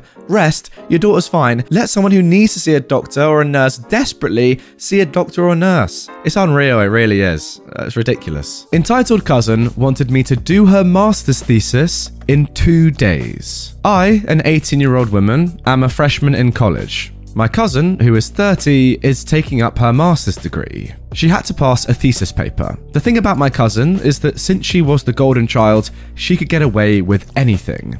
She just throws money at someone to have her way. She, someone taking up a master's degree, wanted me, a freshman, to write her thesis. We all know that this is unethical, and it would get her barred from graduating if her professors knew about it. But since I was curious, I asked her what she needed help with and when the deadline would be. She told me she wanted me to write her thesis. I said I could help her, but not to the point of doing the whole thesis. She told me it was already due in 3 days, but she can pay me well. I asked her how much, and she offered me $20. $20 for a whole thesis that's due in 3 days. For context, academic writing services in our country is around $2,000. That's just the base price, so rush pricing is a lot more. It also takes at least a month to write. This makes the task not only impossible, but she'd also be grossly underpaying me. I declined, obviously. I was just curious to see how much the pay was going to be. Also, I wasn't really well versed in the field that she's studying in, so I don't know how she thought I was going to help her. She threw a fit and told me that if I wasn't going to do it for her, I needed to find someone that will. I looked for groups that take up academic writing services, but she refused. I think she knew that if she were to ask a professional to write her thesis, she'd have to pay a lot more. She wanted someone that I personally knew, so she could just pay them a similar amount. I just ended our conversation by saying that I still had a lot of requirements to pass myself, and that I was already spending a lot of time looking for people to do her thesis. I don't know what happened to her thesis though, and I never bothered to ask afterwards. A few things stand out to me about this story which are pretty incredible. First of all, the fact that your 30-year-old cousin, who has gone through the whole master's course herself, thinks that you, an 18-year-old freshman OP, would be better off at doing her thesis than she would. Second of all, the fact that she's come to you with just 3 days left and therefore expects you to write a whole thesis in just 3 days for something that you know very little about. I mean, that's mental. And then finally, that she's only giving you $20 for doing it all, writing a complete thesis. 3 things that really are astonishing. I'm not going to lie. Like, what is that? You know what I do? A little bit of karma. Write the first page incredibly well. Like, really put some effort into it and make it sound as good as you possibly can. Because, look, let's be realistic. If your cousin is willing to let you write a whole thesis for her, there's no way she's going to reread it. So as long as the first page is good and it kind of fools your cousin into thinking that you've done a good job, that's all right. She's going to hand it in. Her professor, whilst marking it, is going to read the first page, be impressed, get to the second page, which you've written, but your sister hasn't checked, probably, and it's just going to be a complete load of rubbish. Just write about literally anything you want. First page, make sure it's good. Second, third, and the rest of it, just do whatever you want. Make it brilliant. About something just absolutely ridiculous that has nothing to do with the course. Why not? That's good karma. Next up. Grandma attempts to ruin our Christmas because I refuse to fulfill never agreed upon requests that were literally impossible to fulfill. This story is about my paternal grandmother. Let's call her Miss Furore. It takes place over the course of about 1 year in the blessed pre-COVID times. Before we get into it, however, let's give you some background on Miss Furore and my relationship with her. Miss Furore owns 2 houses next to the school I attended before leaving my hometown to study at university. My dad used to pay me to do some chores around her house, which she wasn't able to do herself, due to some disabilities stemming from long-term alcoholism. I've heard stories about her borderline abusive behaviour from different family members, and know she was divorced 5 times. While working for her, I quickly realised how difficult she could be, but I always thought my family members were exaggerating. That was until this story happened, so let's get into it. Back in the summer of 2018, I was visiting my parents in my hometown. I'd been living elsewhere for about 3 years at that point. I decided to visit Miss Furore as I had a pretty good relationship with her back then. I was one of the few family members that was actively in contact with her other than for financial reasons, and she seemed excited about my visit, as we hadn't seen each other in person for about a year. When I called her to set up the time and date, she asked me whether it was possible for me to borrow my mum's car, I don't own one myself, to help her pick up some furniture she wanted to add to a room for a live-in housekeeper. I cleared everything with my mum as I thought it wouldn't be much trouble. The day came and she picked up so much furniture, it barely fit into the car, but everything seemed fine. I carried the furniture into the designated room through 3 very narrow staircases. It was a very old house in Germany. Afterwards, we had some coffee and cake together before I left. I then dropped off my mum's car and headed out to party with some friends from school who I hadn't seen in a while. The next day was when everything began. At around 9 a.m, I was still slightly hungover from the great party the night before, and she called me demanding to know where I was, since I apparently agreed to help her assemble the furniture we bought. This was never agreed upon. She also demanded that I bring the car again, as she forgot to pick up some things the day before. The car, however, wasn't even in town, since my mum, the car's owner, needed it that day and had already left. I tried to explain to her that the car wasn't available, that we hadn't agreed to me helping her out the next day, and that I was in no position to drive and build furniture, even if I wanted to. I did offer to reschedule to another day that week, but she wouldn't have it. She couldn't accept that it was literally impossible for me to fulfill her request, and the debate got heated. Now, I don't remember the specifics, but she tried to guilt trip me, which is when I snapped, and I told her that I wasn't her flying monkey here to serve at her pleasure. She hung up after that, and I thought that that would be that. Over the course of the next week, I tried calling her several times since I still wanted to help, but I wasn't able to reach her before I had to go back to my uni town. Fast forward to Christmas 2018. I was back at my parents' place for the holidays, and the last interaction I had with Miss Furore was the phone call I just described.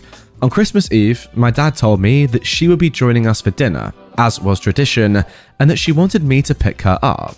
Now, due to my dad's job, it was up in the air whether he would be able to join us that evening. So he added that Miss Furore would only attend if he was also there. In case he wasn't, I was just supposed to pick up the presents from her place. As it turned out, Dad had to work that night, so I just went and picked up the bag of presents. I drove to Miss Furore's place, parked in front of it, rang the doorbell, and waited for her to open. This could usually take a while, since her house is big and she isn't the fastest anymore due to the aforementioned disabilities. After a longer time than usual, I called her landline to inform her that I was there. She picked up and told me she was still in the bathroom, and would be right there.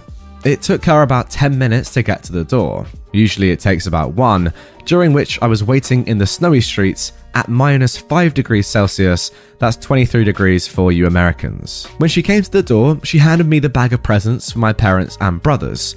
She also asked me to wish everyone a happy Christmas and added that she was hoping I would enjoy my presents. I thanked her, said my goodbyes, and drove back to my parents' place to enjoy Christmas Eve. Evening had come. We've had dinner with my mum, her mother, a lovely woman, and my 2 younger brothers. We'd already unwrapped most of the presents before dinner, as we usually do. All in all, a very pleasant and typical Christmas Eve for my family. After dinner, we've started drinking homemade mulled wine when I remembered I still had Miss Furore's gifts and handed them out. Me and my brothers each received an envelope with a card in it, but suspiciously, mine differed in size and colour. I opened it and read its contents. This is where the fun begins. While my brothers each received a complimenting message with €50 enclosed in the card, I received a scolding letter saying she was still devastated by my behaviour the previous summer and that she was expecting an apology for the disrespectful way I had treated her. Remember, her demands were literally impossible to fulfill. I admit I snapped and said something that could have been taken as disrespectful, but I continued to reach out, wanting to help her while I was in town. I didn't really know how to react. I was speechless and threw the card on the table before going to grab another mug of mulled wine. When I got back from the kitchen, the older of my 2 younger brothers had read the card and loudly exclaimed something akin to, "What the actual frick?" At that point, everyone had noticed something was wrong, and I read the card out loud.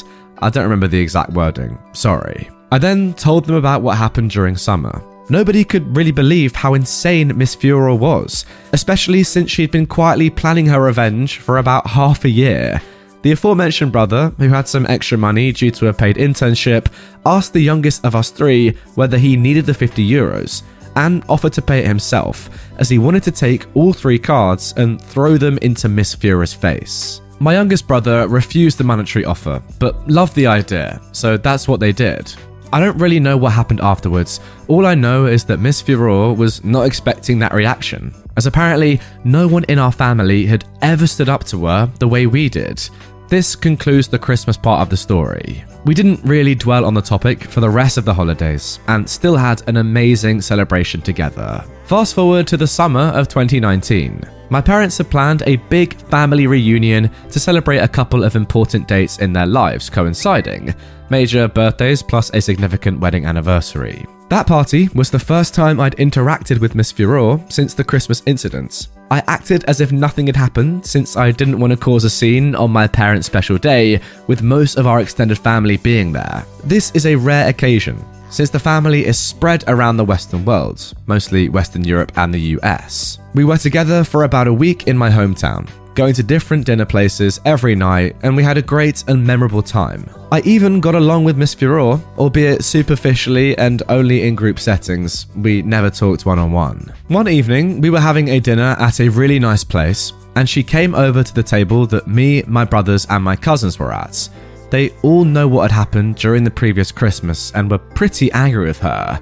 She asked whether I was willing to visit her one-on-one so we could have a talk about what happened. I was happy to, as I don't like to hold on to grudges, but I asked her that we talk at eye level, like adults, with mutual respect, as she had a tendency to twist the truth to suit her needs.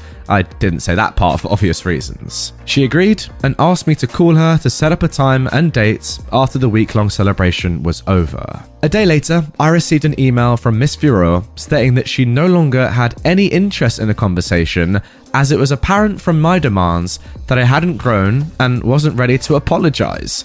She also wrote that she wasn't able to speak to me on eye level, as she had much more life experience than me. Again, I didn't really know how to process this. I still don't, but enough time has passed that I've stopped caring about my relationship with her. Up to this day, nothing has really changed about the situation. I've seen her a couple of times at different family gatherings since then, and the interactions were fine. Probably because neither of us wants to dig this rubbish back up during otherwise great family times. But the issue itself was never really resolved. So yeah, that's the story about how I learned that the reported insanity of my grandmother, Miss Furore, was not exaggerated. It might be mild compared to other stories on here, and I'm very happy that I have the rest of my loving and supporting family to rely on, but it's still something that has changed me in a way, so I felt like sharing. Hope you enjoyed reading. Yeah, for me, the tough part is when you have situations like this, where you have one sensible person with common sense, OP, then one person is just absolutely dumb, like your paternal grandmother, and OP tries to use logic and work out the situation, try and understand what's going on, when in reality, if you look at it completely objectively, all you have is one reasonable person and one just completely dumb person. There's no understanding of that. You can't really work out what the grandma is saying or what her intentions are, or even the points that she's making, because none of it makes any sense. So ultimately, I kind of feel bad for OP because he's going through this whole process of oh, what have I done wrong? Why is my grandma reacting like this? The real answer is she's just dumb and you're not. It's just as simple as that, in my opinion. Oh my God, look at this. Is a great comment, by the way, below. There's a quote that I love, says this commenter, and I feel it fits here.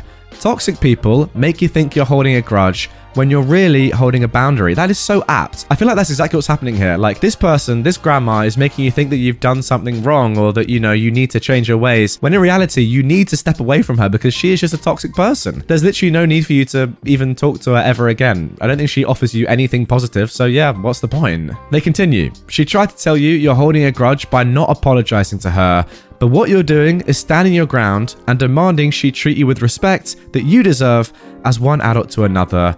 Good for you. I mean, there you go. Fantastic quote. And it pretty much sums up this entire story and your entire relationship with your grandma in one sentence. Lovely stuff. Entitled parents and sister are demanding I not take an incredible job overseas if I'm taking my adoptive daughter. My younger sister went through a pretty rough time as a young adult, drinking and doing drugs and generally being wild. She ended up getting pregnant and giving birth at age 18, when I was just a few weeks away from turning 21. Now, she didn't want the child after giving birth. She refused to even pick up the child and would leave her sitting in dirty nappies. Despite never wanting children myself either, I stepped in and adopted my newborn niece as my daughter. My then boyfriend, who I'd been with for 3 years, gave me an ultimatum: him or her, as he didn't want children either.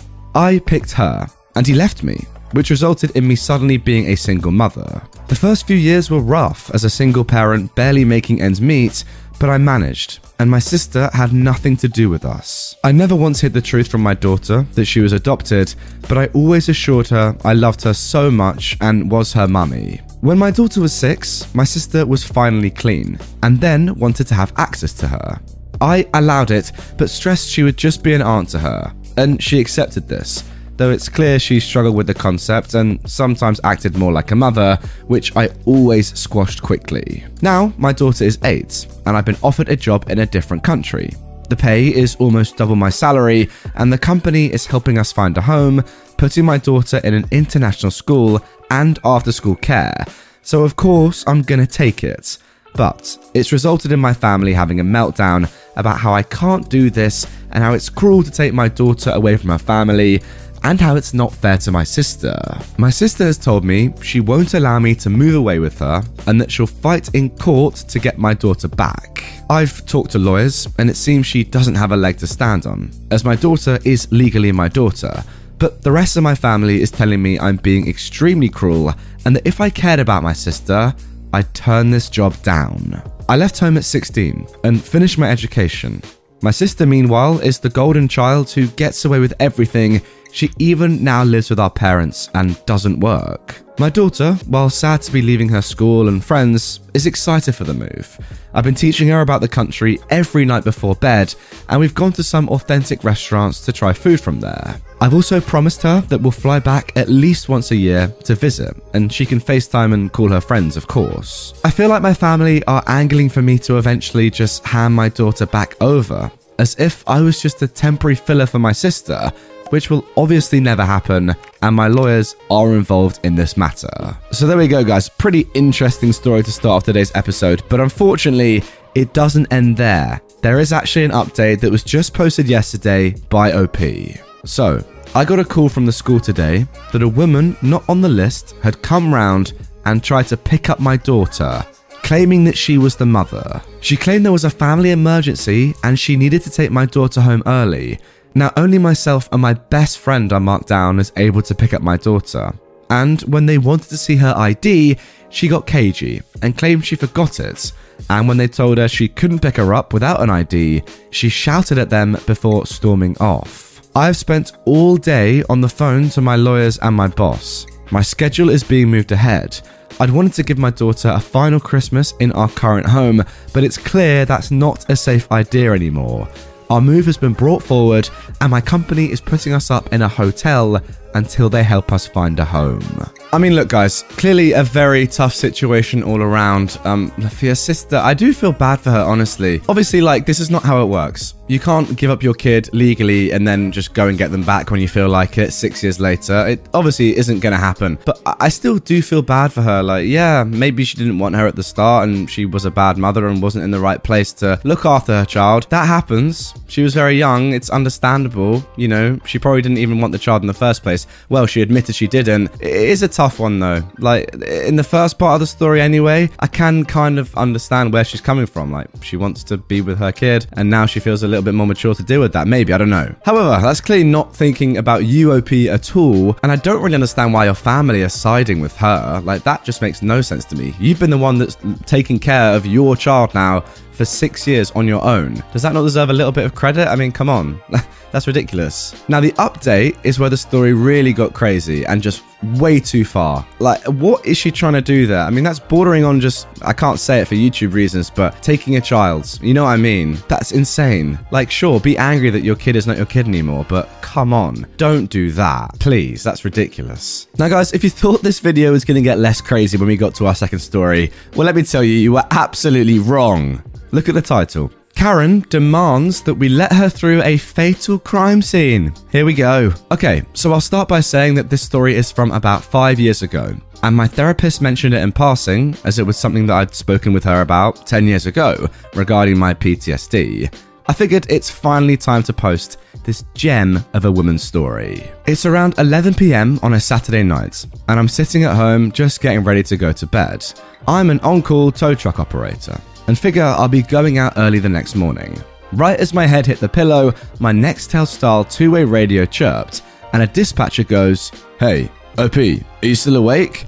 "Yeah, I'm up." "Good. We've got a one-car accident in the next town over. The PD wants it expedited, so please, hurry, but be safe." 10-4, I'm out the door. After a roughly 20-minute drive, I'm headed out of this small town looking for the accident, and I see it. The coroner and forensics vans parked in the road amongst a dozen squad cars. A typical one-car accident just has one officer sitting with it for paperwork reasons, with the tow operator. Obviously, at this point, I know that things just got a lot darker than I'd originally been told. Sparing the gory details, what had happened was 6 kids between 17 and 20 had been in an SUV while driving drunk, and only the driver had a seatbelt on. The vehicle swerved off the road and the driver went to correct. However, 1, he overcorrected, and 2, the road on that side had about an 8-inch lip, which made it extremely rough of a transition to pull a vehicle back onto the road. As it came back on the road, the driver fishtailed, trying to correct back in the other direction, and again overcorrecting.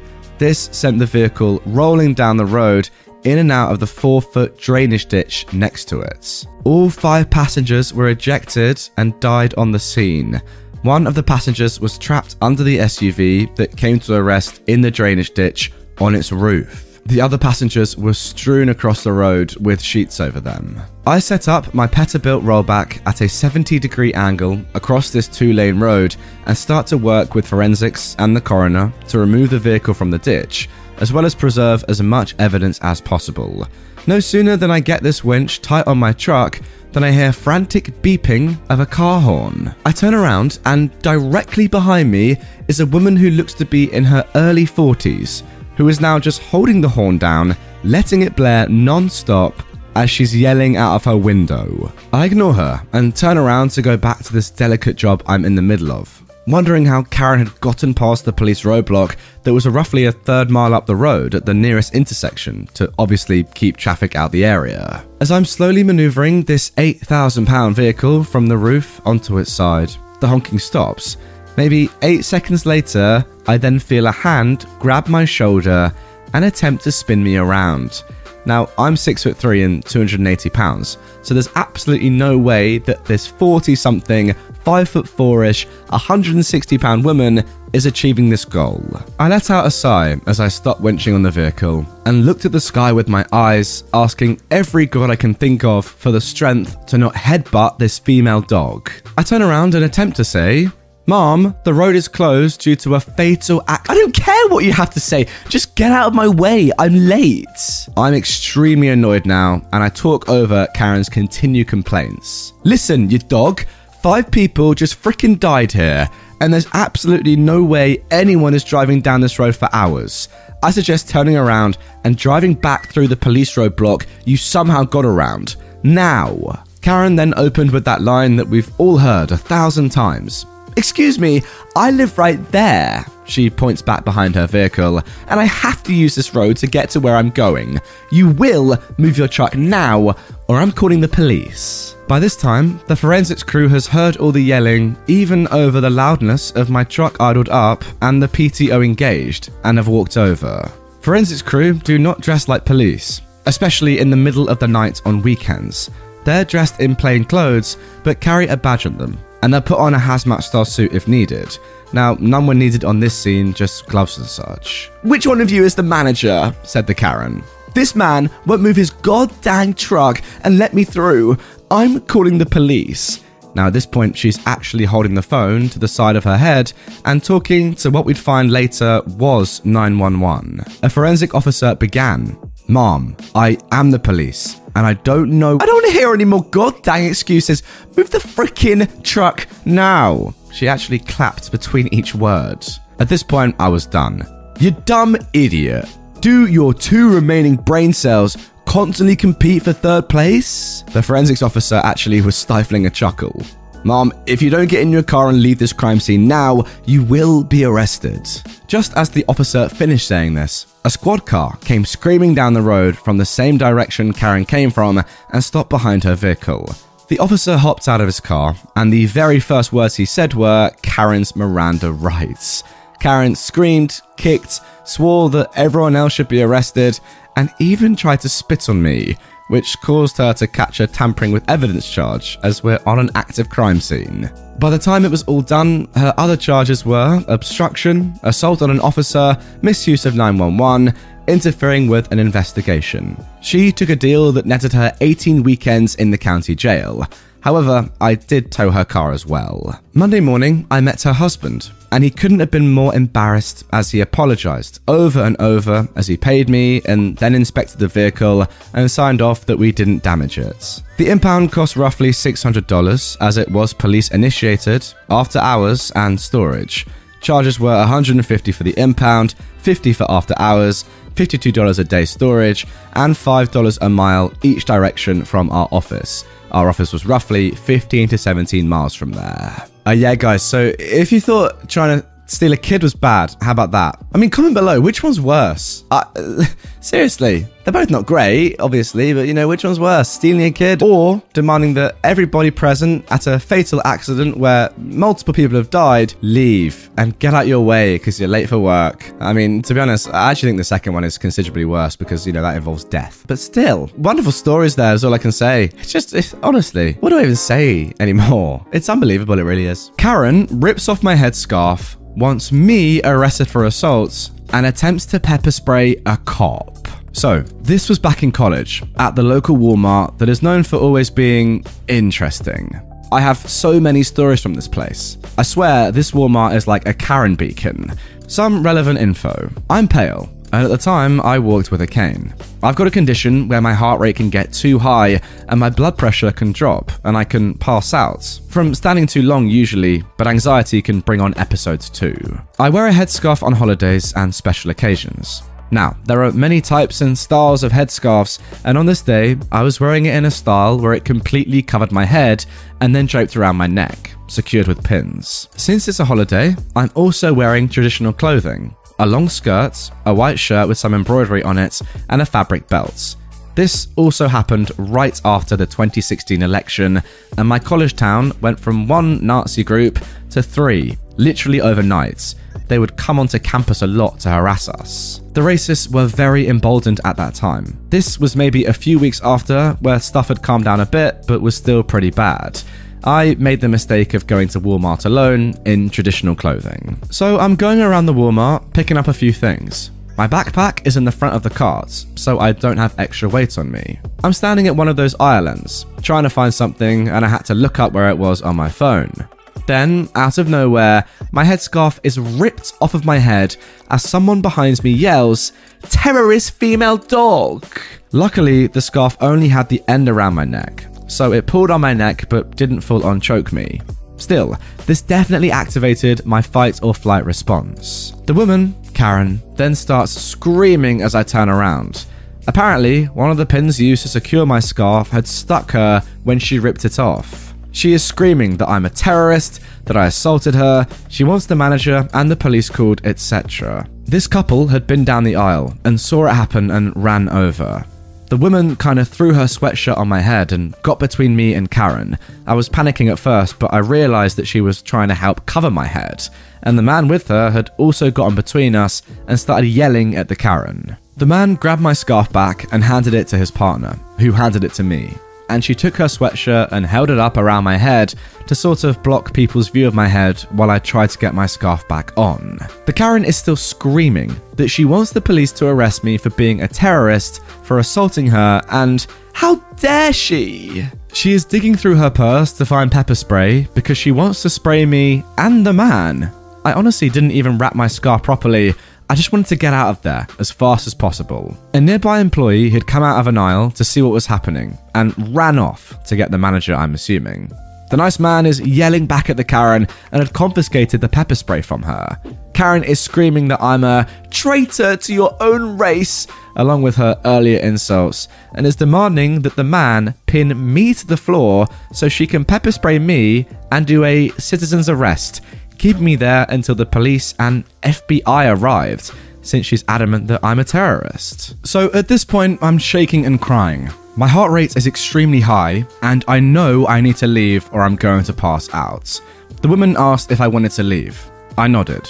She grabbed my backpack and the arm that I'm not holding the cane in, and she quickly walked me down the aisle and out of the store. We just left the car where it was. She asked where my car was, and I tried explaining that I'm a college student and have to wait for the bus, but I'm coughing and trying to breathe as my heart rate is well over 180 at this point. The woman sees this and explains that she is a nurse, and I'm clearly not okay, and asks for my medical condition and what I need. I explained what it is and that I need to sit and lie down because I'm gonna pass out. She offered me to sit in their van, which usually would obviously be a no, but we're standing in the middle of a parking lot and I'm about to pass out. Currently, my brain is not getting very much oxygen. She opens the side door, I sit on the edge of the car, and promptly faints. I wake up a few minutes later, and she's holding my wrist in one hand, checking my pulse, and looking at her watch. I mumble something, so she knows I'm awake, and she just keeps telling me, "It's okay, I'm doing fine." Now, after I recover a bit, I sit up and realise her partner is standing outside the car, I think trying to give me privacy. I ask for the Gatorade from my backpack and sip on that. It helps with the fainting, while he explains what was going down. He says that the manager showed up with store security, and he explained, over Karen screaming, what had happened, handed her pepper spray to the security guy, and the police were called. I look over and sure enough, there's cop cars pulled to the front of the store. The nice man asked if I'd been hurt and if I wanted to talk to the police. Honestly though, I'm scared of cops and just want to go home. So, I declined to talk or press charges. The man went back inside to talk to the police a bit more, and I tried to fix my scarf a little better. I'd lost a few of those pins through all of this, which was kind of annoying, so I couldn't wrap it how it was earlier. The nice woman told me that my heart rate had been at around 200 when I passed out. Now, luckily it had come down again quickly, because she had considered calling an ambulance. She lets me know that her partner is texting her and reads out to me what is going down back in the store. As it turns out, I didn't need to press charges. Karen was so infuriated that the nice man would help her terrorist female dog to get away that she got a bit aggressive. She was yelling at the manager, security, and the police officers when the man came back in. When she saw him, she ripped out her pepper spray. Apparently, they were dumb enough to give it back to her. What? and started screaming at the nice man. The cop, as a result, grabbed her arm to stop her, and then she tried to pepper spray him. She then, of course, got taken down and cuffed. The nice woman is positively gleeful as she tells me about the Karen getting tackled. Apparently, then Karen started screaming about suing the cops, getting the FBI involved, the classic Karen stuff. Now, I didn't get to see her getting taken off to jail, sadly. My boss pulled up and the woman helped me over to it. Since then, though, I refuse to go by myself to any store if I'm wearing a headscarf, even though I live in a different area now. Look, I'll be honest, guys, normally, commenting after a story, I try and make a couple jokes, say something funny. In this, I can't really, can I? I'm just so sorry that this happened to you, OP, and that now you don't even feel safe expressing your own religious identity. Like, how sad is that? What can I say? Like, I want to make a joke, don't want to take it too seriously, but come on. If there are, like, racist people out there doing this sort of stuff, making people like OP feel extremely uncomfortable, to the extent that now OP is not even going to go by themselves to any store if they're wearing religious clothing, or, not even, a headscarf's not even religious necessarily, it doesn't have to be, but something that can be perceived as religious. So sad. What a shame. How do we fix it? I don't know. Shoot all racist people? Yeah, let's do it. And now moving on to our second Entitled People story. So I just got invited to a bachelorette party and I'm expected to make a donation even if I don't attend. Hi, my name is Ali, Camilla's wedding coordinator.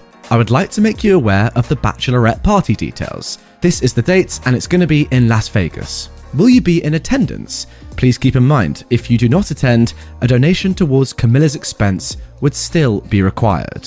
Please respond with a thumbs up or thumbs down at your earliest convenience. Thank you in advance. So, I got that text message earlier today. A few things to note. 1, I've got no idea who Ali is. 2, I've got no idea who Camilla is. 3, I'm a guy. And 4, I can't afford to make a trip to Vegas. So obviously I'm not going to be attending the bachelorette party, though I wouldn't mind hanging around with a bunch of hopefully attractive women acting wild. That said, I'm required to still donate towards Camilla's expense, even if I don't attend? Huh? Even if I knew her, to say I'd be required to donate is a lot of things, including presumptuous, rude, unprofessional, tacky, etc., all of which I responded back with to let this wedding coordinator know. Ali then had the gall to tell me that I've got too much time on my hands, despite the fact that it took me a few hours to respond. If anyone knows who this Camilla girl is, 1, don't respond here, since I didn't change her name. I don't know who she is and there isn't enough info to identify who she really is, so let's keep it that way. And 2, let her know that she has an unprofessional and entitled person for a wedding coordinator. She's going to alienate some of Camilla's friends from her, and she needs to nip that behavior in the bud. Now guys, amazingly, OP has actually attached an image of the full text conversation between Ali and them.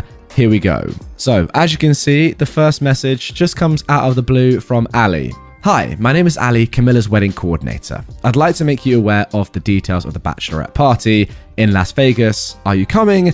If you don't, you're going to have to make a donation towards Camilla's expense and then respond up or down thumbs. So, OP responds, Hi, my name isn't Ali and I'm not Camilla's wedding coordinator. In fact, I have no idea who Camilla is, nor am I a female, so I definitely won't be attending. Also, even if I did know who Camilla is, and even if I were a female, I would not be required to donate towards her expenses, and it's rather presumptuous of you to try and say that it is. How would you like it if I told you that even if you weren't attending something of mine, you're required to make a donation towards it? It's rude, disrespectful, uncalled for, unprofessional, tasteless, tacky, and very obnoxious. I certainly hope those who know Camilla tell her of your uncalled for requiring of donations so that she can fire your unprofessional butt and get someone who actually knows how to act appropriately. Alright, a little fierce response, but hey, seems pretty justified. Ali replies, You definitely have too much time on your hands. Have a great day ahead. Again, that's unprofessional though.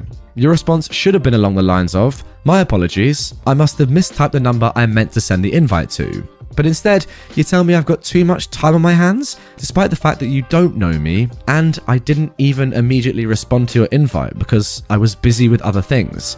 You really are a piece of work. And yeah, to be fair, 10:51, Ali sends the initial message. 1:02 PM, over 2 hours later, OP replies. Ali then says, Well, don't you think the same would apply? Calling me unprofessional when you don't know me?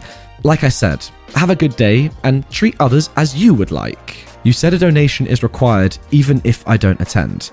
That's unprofessional. So you provided me with a valid reason to say that you are unprofessional. Seriously, you're coming off as someone who feels entitled and believes that they can do no wrong. Focus on your mistakes before pointing out wrongly perceived flaws in others. There you go. Weird series of text messages.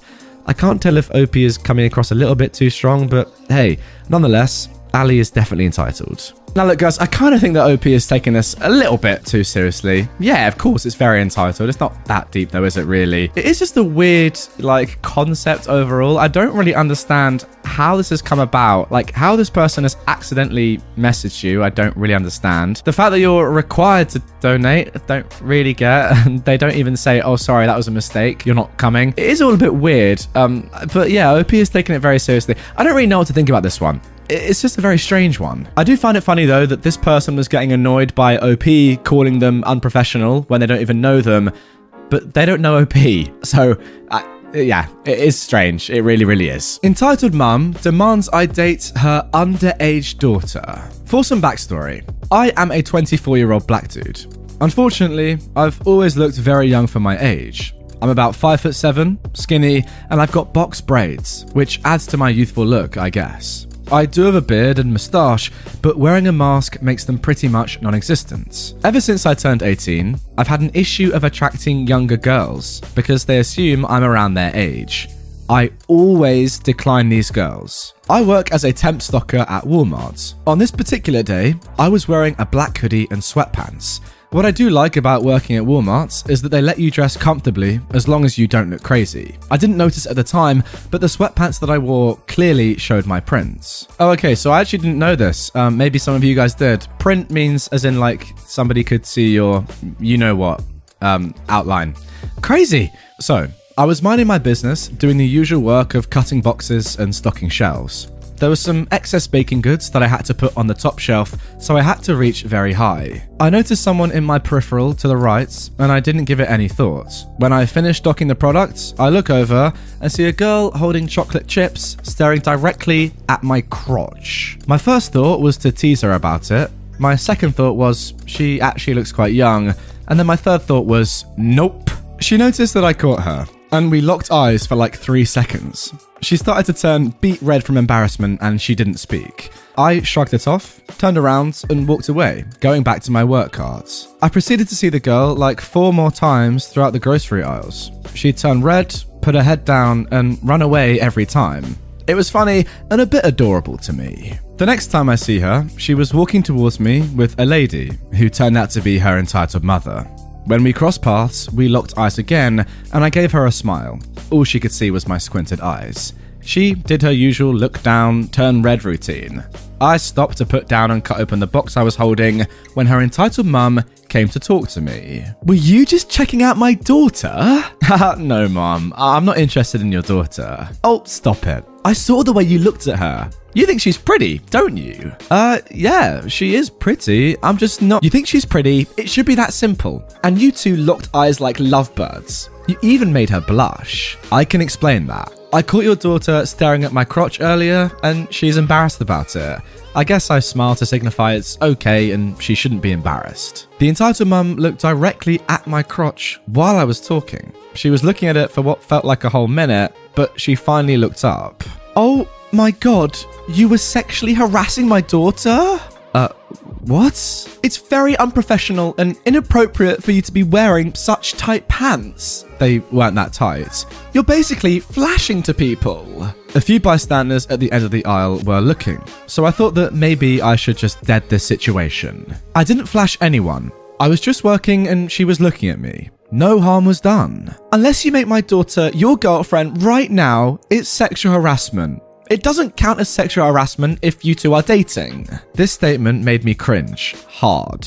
So I said, F this. Mom, how old is your daughter? 16. How old do you think I am? 18, maybe 19? I took off my mask to reveal my entire face. I'm 23. Just when I thought my cringe meter was full, the entitled mum says this. Look at her. She's very mature for her age and she obviously likes you. Don't deny a beautiful young woman. I bet she is. Beautiful and mature. A young man will be lucky to have her. But you're a younger man, Mom.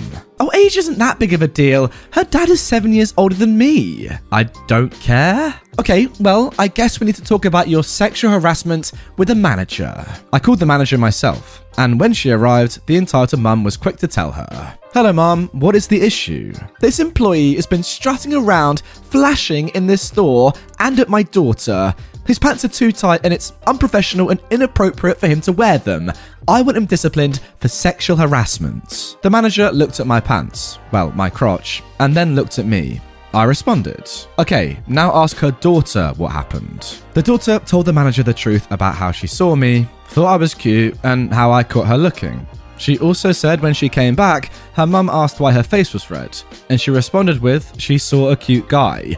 She admitted there was no sexual harassment. Her entitled mum was silent. My manager asked her if she still wanted me to be disciplined. The entitled mum said no, and we went our separate ways. The manager, though, did say to me that I can't wear those sweatpants to work ever again. I mean, look, guys, quite a lot is weird about this story. At first, quite innocent, quite cute. It's all right. Everyone's happy with it. The mum even, saying, oh, I'll date my daughter. Yeah, it's a bit weird, but some mums are like that. Not too abnormal. Now, it gets a bit weird when the guy reveals that he's 23 and the mum is still like, yeah, no, date my 16-year-old daughter. Yes, it's a 7-year age gap and I get that you have that with your husband now, but that's like literally the guy is, 50% older than your daughter. That's weird. 16 to 23. That's ridiculous. Come on.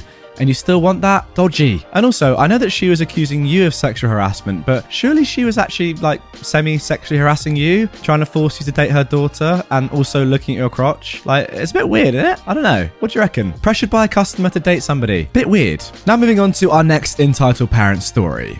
Brother committed fraud. Entitled stepmom tried to yell at me for it. Some background first. My half-brother is a drug addict and has stolen from pretty much everyone in the family. My dad and stepmom were separated and living in different states, and my brother lived with dad. I live in a different state. My dad is a holy roller, so most of my family is super conservative. I'm not at all conservative. Since my brother can't hold down a job, I paid for his cell phone so we have a way to contact him. Otherwise, he'd disappear and nobody would hear from him for months at a time. He asked me if I could add his girlfriend to my plan. I said fine, but they need to buy their own phones. I started the process. They were supposed to buy the phones and have them activated. I got a call from my brother saying they can't activate the phone. I tell him to have the store call me. He said they can't. I call my provider and they said he shouldn't have a problem activating. I call him back and tell him that, and this goes on for 2 full days. He keeps trying to get me to add him as an authorized user. He must have called me dozens of times. I finally got sick of the calls and called my phone company, telling them to add him as an authorized user, only to activate the phone, and then to immediately remove him. I specifically said that he is not allowed to make any purchases. She assured me that this would be done. A few weeks later, and I look at my phone bill. They charged 2 brand new iPhones, extra chargers, charging pads, cases, screen protectors, all on my bill. I call the phone company. They said he was added, so there's nothing they can do. I called my brother, and he laughed. I told him to take all of that rubbish back right away, but he said no. We argued. He got annoyed and said, now I'm not paying it back at all, and that he hopes it tanks my credit. I told him, go screw yourself in the butt with a spiked, can't say that, and hung up. 5 minutes later, my stepmom calls me up and said I need to apologize to my brother for what I said. I just laughed and said I'll apologize when he takes the phone back. She said he's not going to. He deserves it because of what I said. I'm a horrible sister, yada yada yada. She called me every name in the book. I told her I'd be pressing charges for fraud and that she can go and screw herself in the butt with a spiked you-know-what too. I called my phone company and raised hell. Luckily, they took notes, and somebody saw the part about no purchases, so they reversed the charges for that. They immediately disconnected the lines and flagged the phones as stolen so they can't be used. My dad approached me about what I said, but he surprisingly was not mad. He said he didn't approve of the language, but he approved of the message. Sorry, what? Forgive me, but if somebody buys 2 iPhones and loads of other rubbish on my card, I'm gonna be pretty angry, and I think I'm well within my rights to start swearing at them. Is that just me? Like, come on, that's so expensive. I've got to say, OP, well done for actually getting this money back, because I imagine it would have been pretty hard, because yeah, you did actively authorize your brother to use your account, and after doing that, I imagine that most phone companies would have got, pretty technical and said, well, you did say you could do this, even about the charges, whatever, doesn't matter, you said he could do it. But hey, at least you got the money back, that's a good thing, but yeah, your brother, weird. And now moving on to our third story of this Entitled Parents episode. Late husband's estranged abusive parents are demanding access to my unborn son. I am a 30-year-old woman who lost my husband to cancer last year. We'd always wanted kids, so we had some of his sperm frozen for a later date. Sadly, he lost his battle and passed away. I'm now in a place where I feel capable, mentally, of taking care of a child myself. And it was a success. I'm expecting a little boy. My husband's parents somehow got wind of this and are constantly demanding that they be allowed in my son's life, as he will be the last part of their son. The thing is though, my husband had nothing to do with his parents. Growing up, they were emotionally abusive to him, and he got out of there as soon as he could.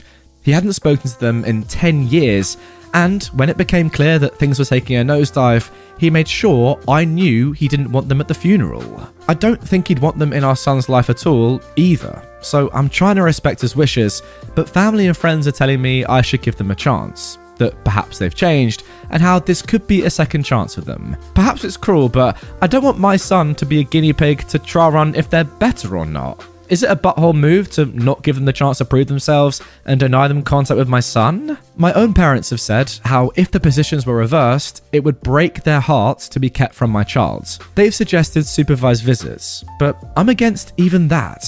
I'm feeling under so much stress about this, as they're constantly messaging my social media, and I've had to block them. They've even been coming to my home to try and convince me. Wow, this one is actually so tough. Obviously, there's no right or wrong answer here. It just all comes down to your own perception. Where do you even begin with this? Like, how on earth would you even decide on a decision here? So hard. Like, first of all, you've got to respect your husband, right? If you're 100% sure that he wouldn't have wanted his parents to have any contact with his child, in the same way that he had no contact with them for the last 10 years and left them as soon as he could, then I think ultimately, despite what everyone else is saying, you kind of have to go with that, right? I think the fact that they weren't even invited to the funeral or weren't even told about it is quite a major thing. If you're not invited to someone's funeral, you're probably not going to be allowed to see their kids. I don't know. It's a tough one, especially given the fact that your own parents, OP, are saying that if they were in this position, they'd be heartbroken. Like, hearing that and then having to make that decision pretty much all on your own is so tough. Like, I don't even know what I'd do. Do you give them one chance? Completely supervised, very structured and regimented to meet the kid and just see how they are and see if they've changed? I don't know. Comment down below, guys. You know what? If it was me in this situation, I'd say no. I'm respecting my husband. He clearly didn't want them to be a part of his life, so therefore they can't be a part of my life or our kids. That's my decision, but I don't know. This one is really, really hard. I'm interested to see your thoughts. Secret Santa. This seemed like an appropriate place to post this. Signed up for Reddit gifts again this year. Spent weeks trying to find a gift for my giftee. I wanted to get something that they listed in their interests, and they had a lot of interests. Narrowed it down to over 100 different gifts, but I couldn't narrow it down anymore, so I opted to send them a gift card instead. Their response was, wow, I was expecting a more expensive and thoughtful gift. Okay, first of all, a little bit of context about what Reddit Gifts is. Think about it pretty much as the Reddit version of Secret Santa, but with literally hundreds of thousands of internet strangers taking part. So, Reddit Gifts is a giant online gift exchange that started connecting internet stranger friends around the world with one another in 2009. And last year, nearly 200,000 people participated. That's 200,000 internet strangers from 141 different countries, all putting their faith in one another and sending gifts around the world. Pretty awesome, right? I think so. Participating really is quite easy. It takes a few minutes to sign up, create a profile. Then you wait until matching day. Reddit runs a big program that matches each person to someone else in a giant daisy chain.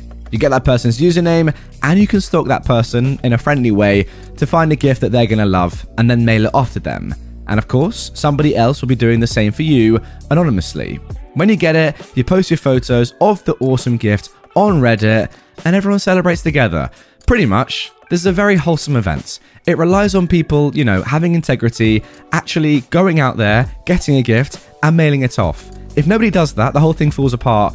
You have to, get into it, do the right thing, and actually send the gift off. And be grateful for the gift that you receive. Now guys, that context is important because it just shows how entitled this person is. OP has said in the comments below that they sent a gift card worth more than $20 to the person when the minimum spend of the whole Reddit gift Secret Santa thing was $20. So they're spending more money than they'd be expected to. They're giving this person, who they have no idea really anything about them, just their name and some pictures or whatever, some information they can find online, the ability to spend that money on whatever they want via a gift card. Yet still, this person is saying, no, I wanted a more thoughtful gift and I wanted one that's more expensive. Again, to make this completely transparent, they don't know each other. They're complete internet strangers. How can you want a more thoughtful gift? You don't know the person. I don't get it. And asking someone to spend more money on you, someone that you do not know, that is so entitled. It kind of makes me wonder what this entitled person actually sent off for their gift to their anonymous stranger. I would absolutely love to know, but I guess we'll never know. I really have a thought in the back of my mind that it might have been something actually really bad,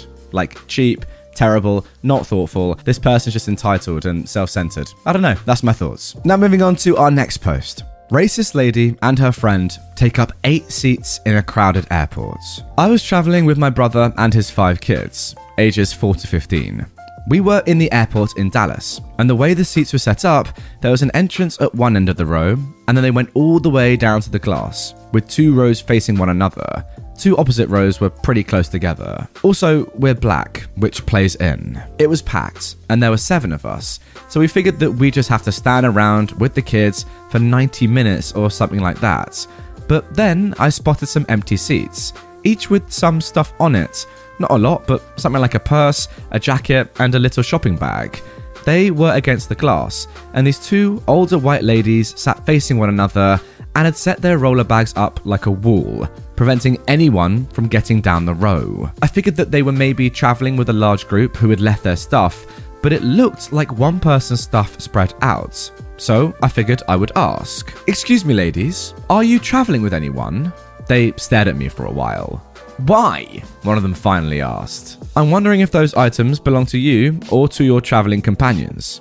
They looked at one another, and finally one said, "No, those are our things. Do you mind if I move them so we can sit down?" Long pause. Finally, not looking at me, they say, "We put them there." "Yes, Mom, I'm sure you did. I'm not asking if you put them there. I'm asking you if I could move it so my family could sit down." Finally, one of them gets up in a huff and a scowl and gathers all their stuff and puts it on the seats next to them and says, "I don't know why you're making an old woman get up like this. You think I've got energy for this?" "I told you I would move it for you." Then she immediately snapped, I don't need you touching my things." "Excuse me, Mom? You don't need a what touching your things?" "I said I don't need you touching my things." "No, you said you don't need a something touching your things. What don't you need?"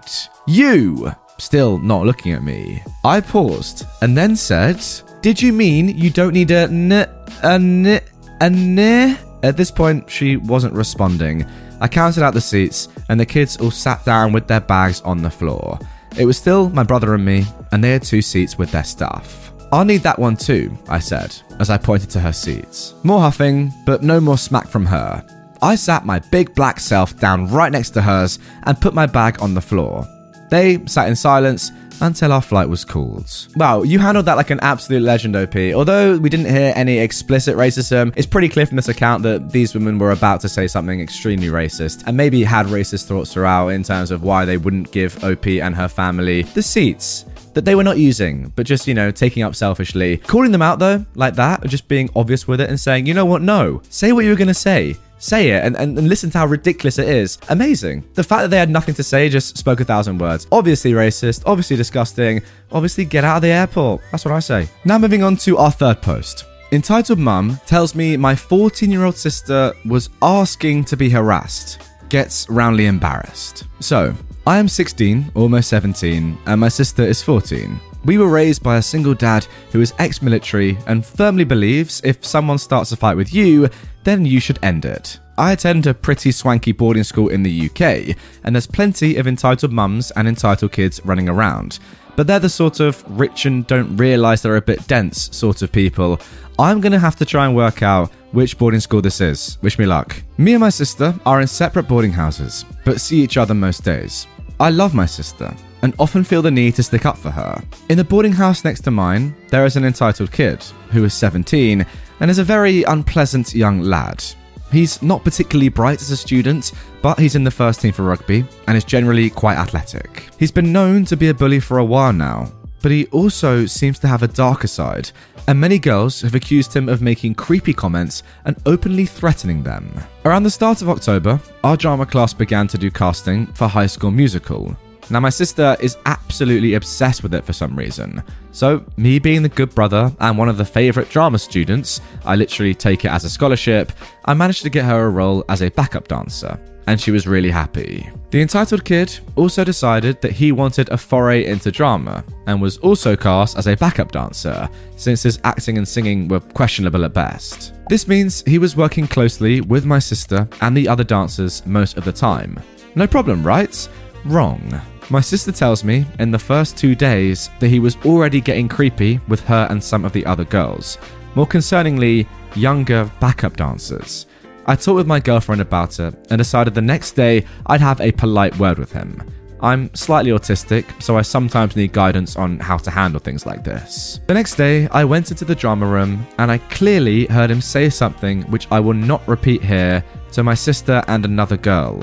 I walked up to him, already not in a fantastic mood, and said something along the lines of, "Don't you dare say that to my sister or any of the girls here. You understand?" Now this idiot replies, "Deadass or what?" This next part I clearly didn't think through properly, but I said, "Well, I could either knock your lights out or get you kicked out of the play and the rugby team with what I've heard you say."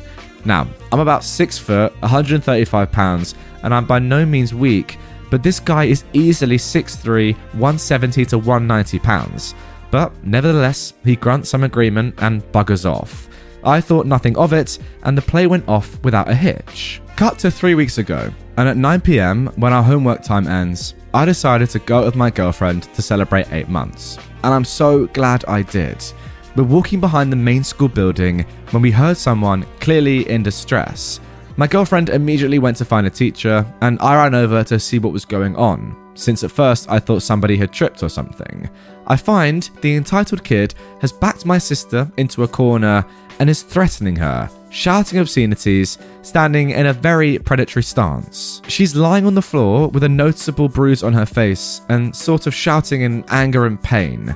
I immediately sort of grabbed the kid and started throwing punches. My only goal was to get this monster away from my sister. Now, despite him having size and most definitely strength on me, I quickly realized every time he hit me, it didn't hurt so bad. But when I hit him, he felt it more than I did. I attribute this to the fact that I've gotten beaten up my whole life. Mainly because people assume the autistic kid won't fight back, while this prancy little princess probably isn't used to being hit. Eventually, I got him in a headlock, which I did maybe hold for a bit too long, and when I let go, he didn't fight back. So I just got up and started kicking him. I'm not one of excessive violence, but something about this predator attacking my tiny, relatively defenseless sister had me seeing red. Yeah, mate, I'm not surprised. Of course, in a case of very bad timing, my girlfriend shows up with the teacher just as the entitled kid starts to get the poop kicked out of him by me.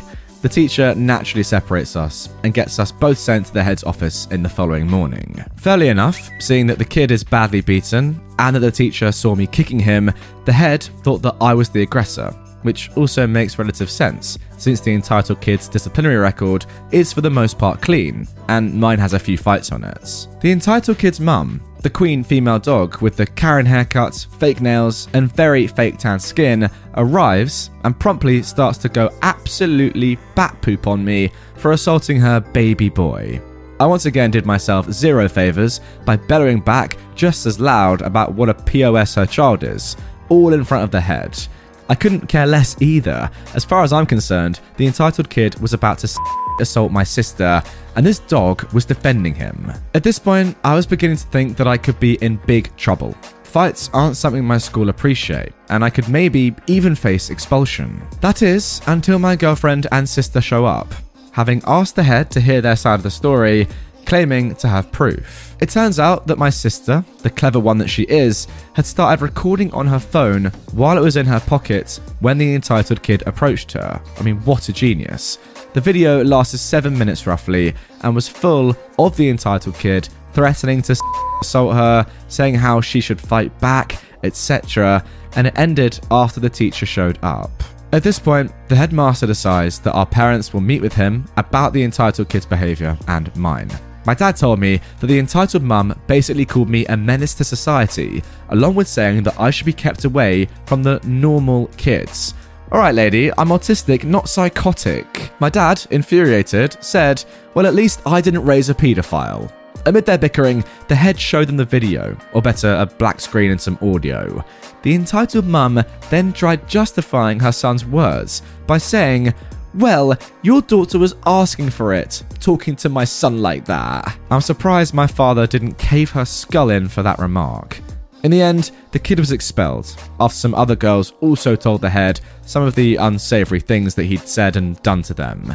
His mother has also been permanently removed from school grounds. She was a careers advisor, apparently. My dad is proud of me, and my sister got pizza and will get a new computer for her bravery.